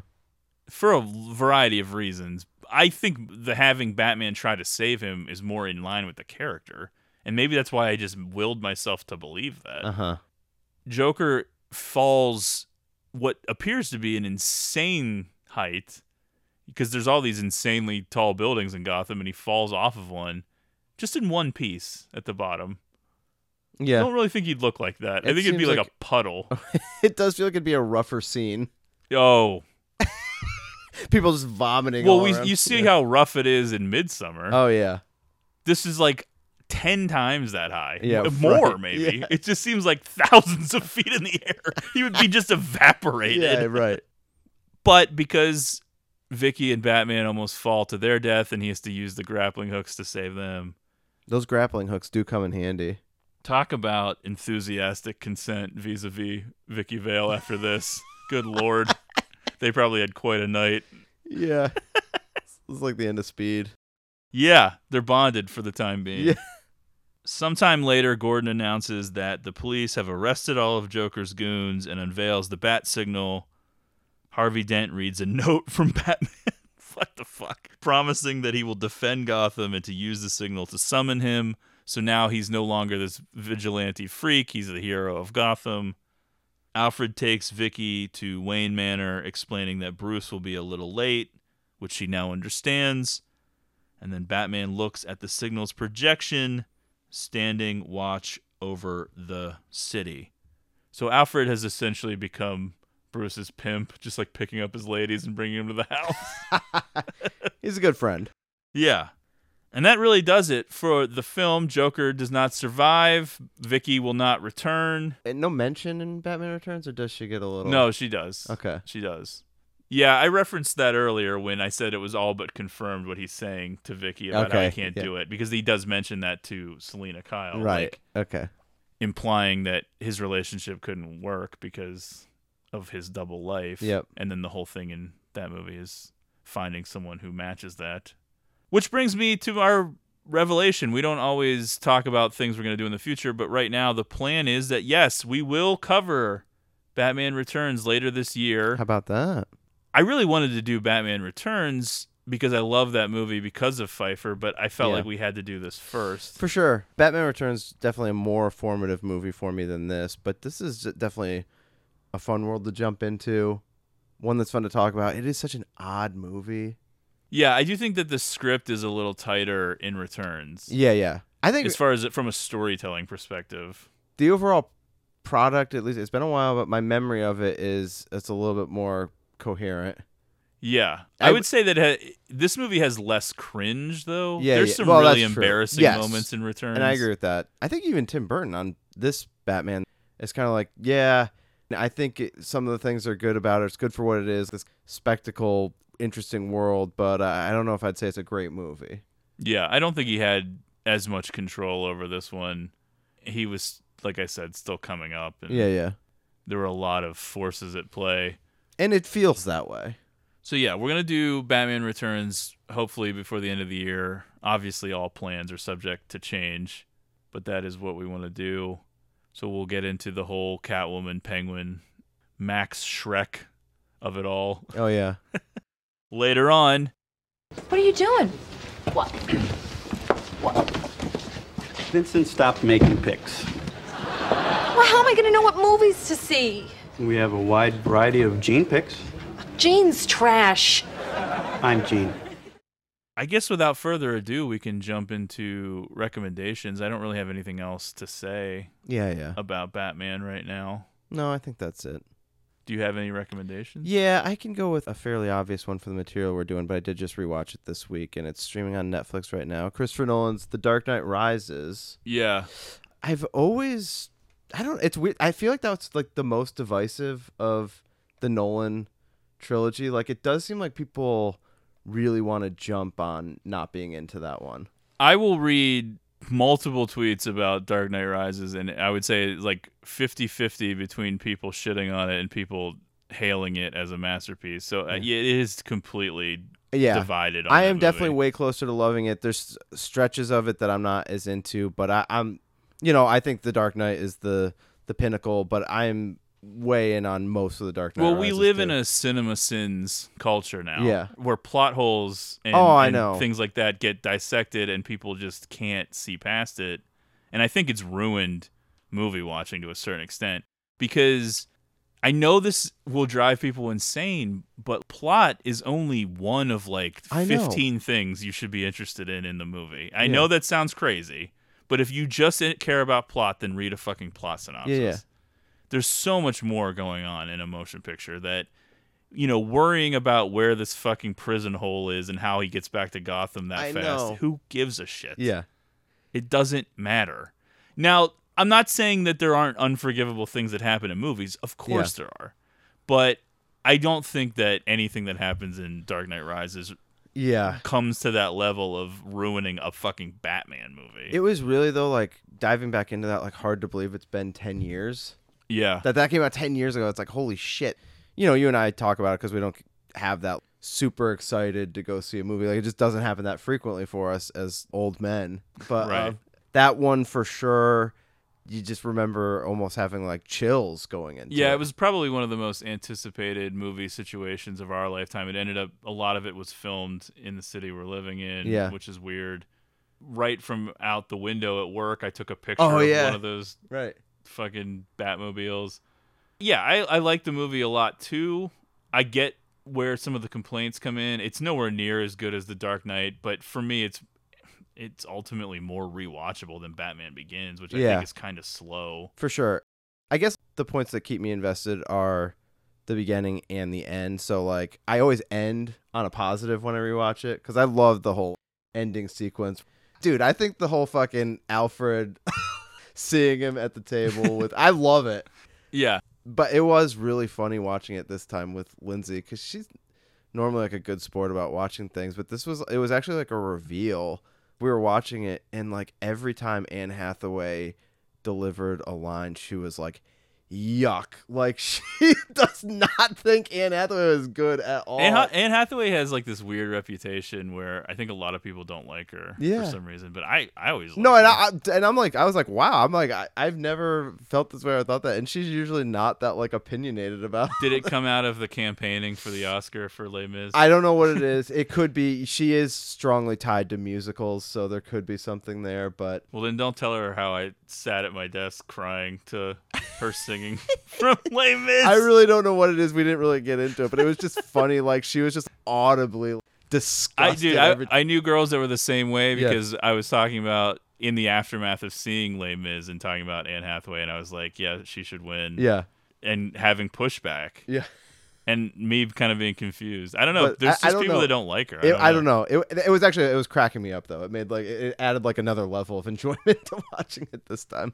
Yeah, I think when we were discussing the possibility of doing a Batman-centered month, which we are obviously not doing, I think The Dark Knight Rises was in consideration to go along with Batman and Batman Returns. I don't know how we would have done a whole month's worth. Maybe there would have just been 3 and then a Give Us a Second or something like that.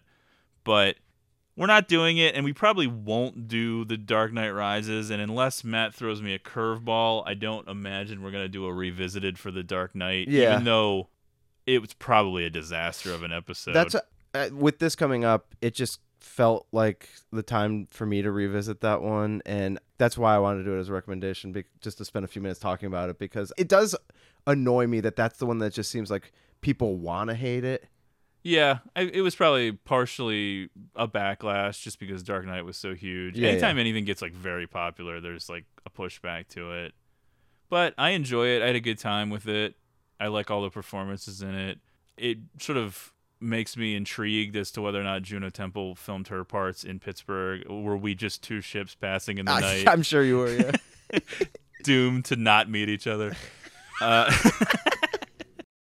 Yeah, I see no point really in revisiting The Dark Knight, even though we could do a much better job with it Oh, now. absolutely, but yeah. I think originally when we did that for episode number 50, we recorded an attempt to do the whole trilogy. That's right. And then I quickly realized that was a terrible idea. This is way too much. So then we redid it as just The Dark Knight, and it's probably still very terrible. Yeah. But, whatever. That's all right. My recommendations, I showed Matt a little bit of one of them right before we started recording.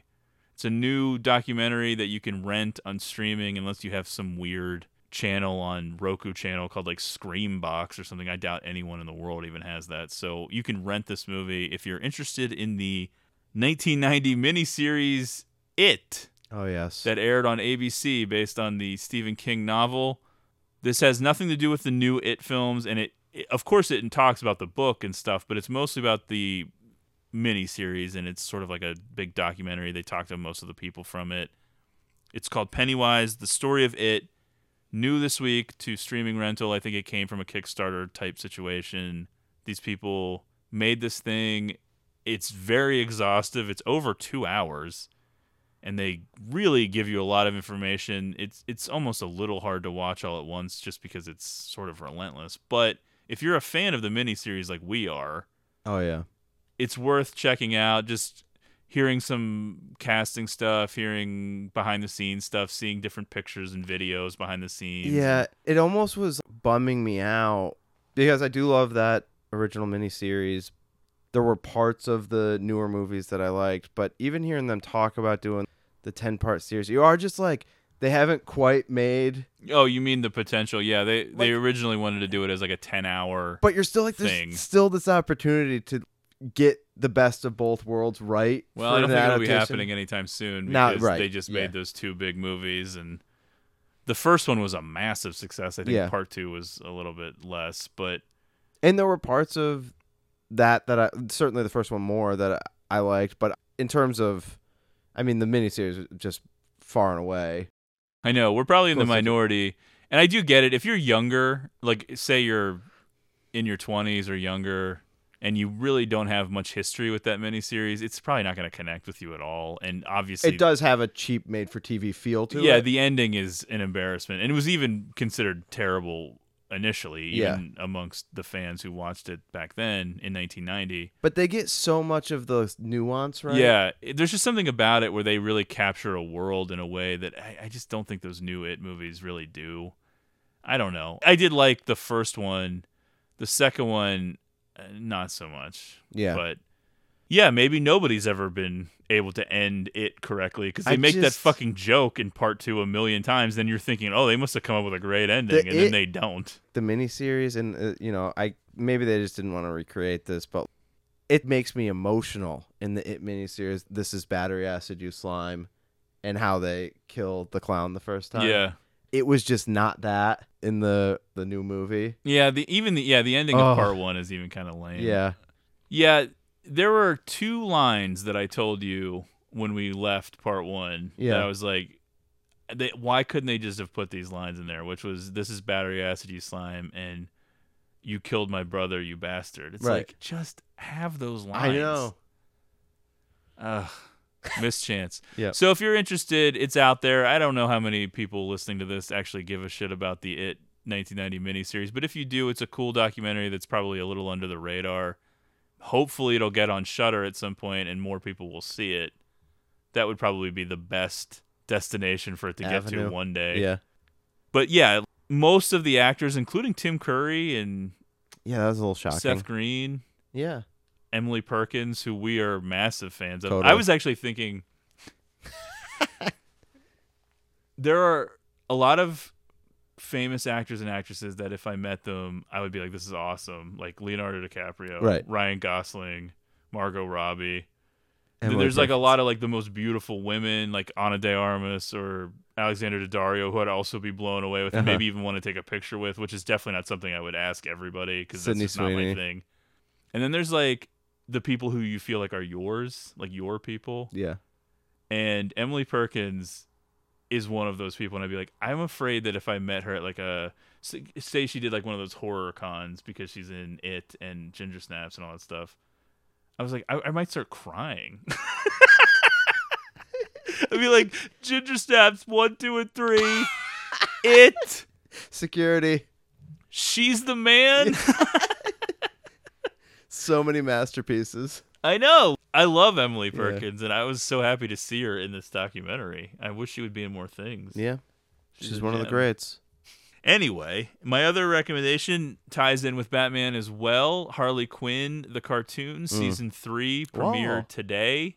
How about that? I didn't know. 3 episodes dropped on HBO Max. I watched them all today. I would have only watched 1, but then Matt kept pushing back the recording time, and I had time to squeeze this in. Okay, see, it worked out. I don't know how I feel about it. I loved the first 2 seasons. It seems to be kind of picking it up, but I'm also thinking, like, did it run its course? Now Harley and Ivy are just together, and is that where we're going to be now? But I've told you that I know it's not a fair comparison. I maybe even said this the first time I recommended seasons 1 and 2 on this podcast, but I do think that Kaylee Cuoco's Harley Quinn is probably the best that they've ever done in anything.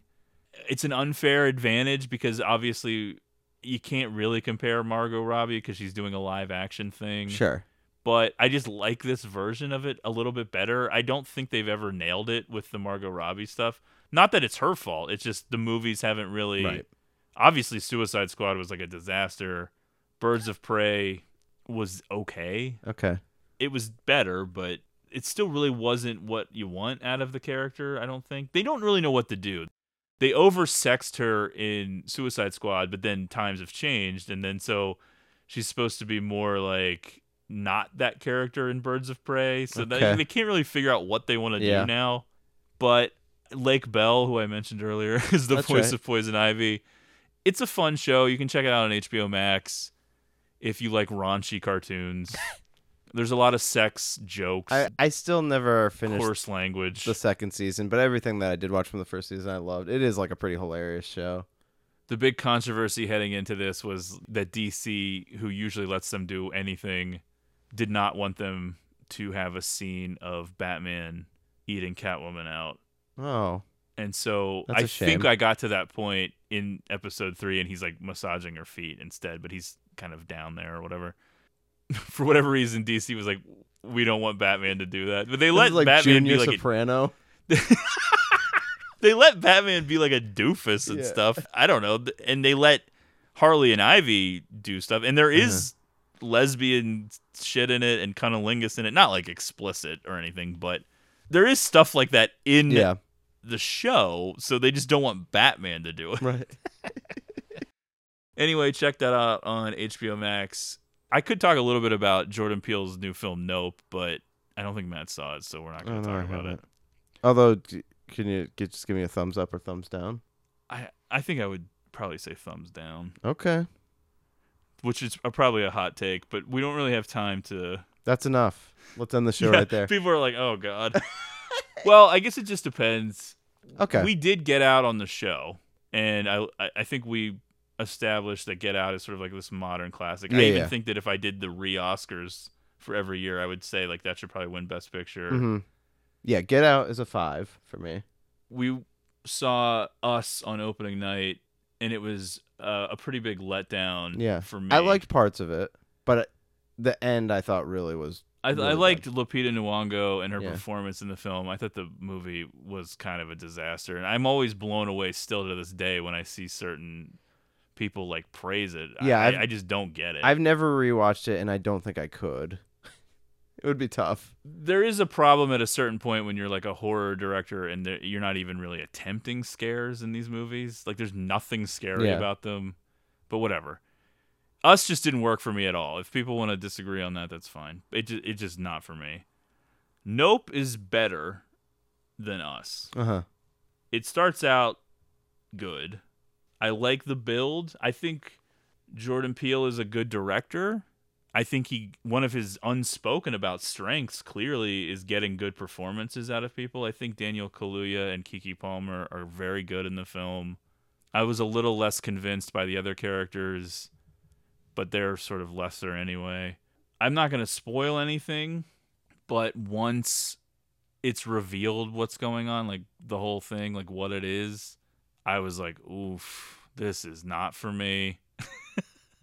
I just didn't think it was interesting at all. I got a lot, because a lot of people get mad when people criticize this film, and I'm not sitting out here like Logan Paul, like shitting on the film and then getting dunked on by all the cinephile dorks on Twitter, being like, well, you didn't clearly see this symbolism and blah, blah, blah. Yeah. Like, I got a lot of the symbolism. I think I got a lot of what the movie was about. That doesn't mean that I think it's cool or good. Sure. Just because I got some of that stuff. There were some things I didn't get probably, but there were some cool elements. I don't want to spoil it, but there's like this seemingly unconnected thing, which I do think once you get the bigger picture, you can kind of piece together what it means, but it happened like in the 90s and it seems unrelated to everything else. That is fucking wild. And that is almost like its own movie. And that almost seems like its own interesting movie. Yeah, that sounds fun. That involves Steven Yeun's character, who's sort of a lesser character, but when he's younger, that whole thing is like crazy and very fascinating. But tying it in with the other stuff is, I think I get it, but it's I don't know. It doesn't quite work for me. And then the end sucks. The end is embarrassing to me. And again, I didn't really find much of it scary. It borrows a little bit from Signs, but not really. But you can see some parallels. Okay. But like what I'm building towards with Signs is, to some people this might not be a criticism, and to other people this might be insane, depending on how you feel about this guy. But I do think that he reminds me a little bit of M. Night Shyamalan now. The Sixth Sense is a way bigger movie than anything Jordan Peele probably did, but Get Out is probably way better. I don't know. Maybe Get Out made as much as Sixth Sense. I don't know. Sixth Sense was such a massive movie. Yes. But, you go back to Shyamalan's first 3 films, he hadn't really hit that point where people were like, what the fuck? Yeah. People generally liked Signs. Yeah. And Unbreakable didn't do as well as the other 2, but it was still critically acclaimed. Jordan Peele, he's trying to write horror films that aren't fully realized, and he's sort of running into that same thing that Shyamalan had, where he was like a great director, but he couldn't quite. This one is more, I would say, sci-fi horror, I guess. Nope stands for Not of Planet Earth, but also characters say it. But I know that a lot of people love it. It got like probably his lowest score on Rotten Tomatoes, but it was still like 82% or something when I saw that score, and it did okay at the box office. I think the budget was pretty high, so it's going to have legs to really live up to the box office success of the other stuff. But the reviews you see on Letterboxd and Twitter and whatnot, you would think this is like another masterpiece. That seems like every movie that comes out. Well, no, I think it's certain situations now. I think that Olivia Wilde is going to be experiencing the same thing this year with Don't Worry, Darling, where people sort of feel predisposed to like these things before they're even released. I do think part of it is us getting older and younger people wanting to be in like they're coming along and they don't want to see the world as movies are dying, which they kind of are because of superhero movies. And so they want to embrace people who are like would-be cinephiles who are on Letterboxd and Twitter talking about movies. So they don't want to feel like they're coming into the party when it's ending. So they're always going to oversell things, and we're always going to be a little bit curmudgeonly. Oh, yeah. And be Go like, watch Sunset Boulevard. This isn't as good or whatever. It's not a bad film, and I don't hate it. Okay.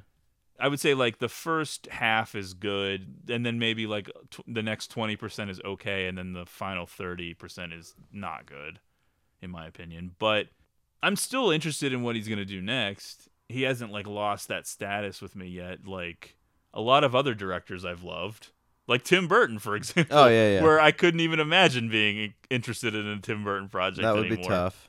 And there's other ones that are even cooler than Tim Burton that I'm almost at a point where like I would shrug at the news, like Sofia Coppola or Wes Anderson, even. Where I'm kind of like, am I just not into this anymore? But he hasn't reached that point. But yeah, I do think we probably differ from the majority on Us and Nope. Well, you haven't seen Nope yet, but I see the slew of 4.5 and 5 stars on Letterboxd for Nope, and I'm like, I can't believe that they're seeing this movie and that's like a 5-star movie to them. Yeah. But I don't know, maybe the audiences these people were seeing it with were like way more into it and they're having like a big theatrical moment or something. I don't know. But it didn't quite land. Like if you say Get Out is a definitive 5-star film, then it's insulting to even imply Nope would be anywhere close to that, in my opinion. Right. That's the easiest way I could say it. Yeah, I get that.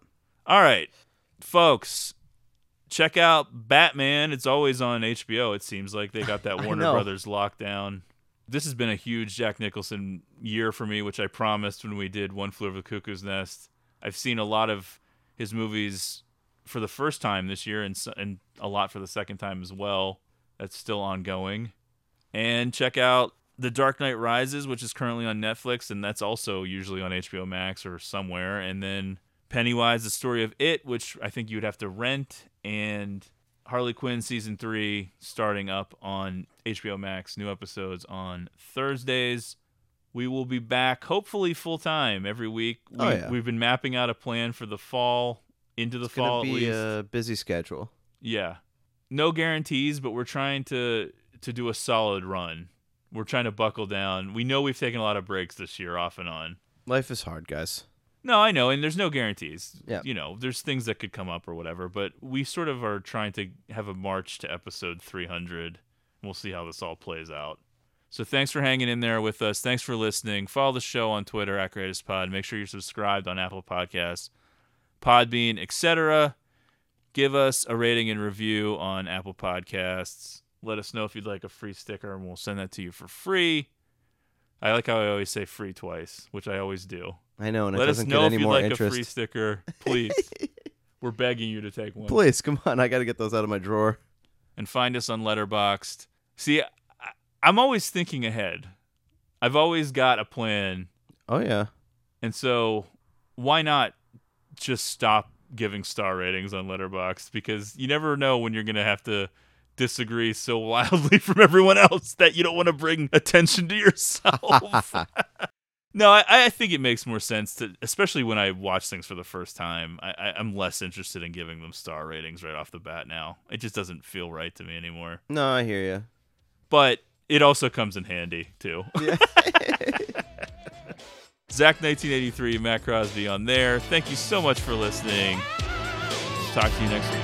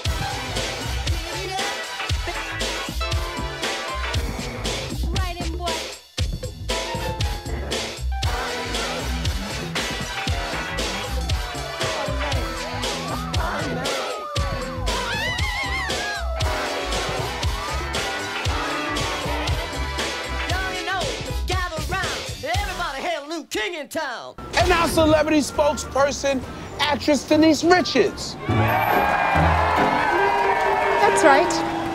I'm an idiot. Surprised?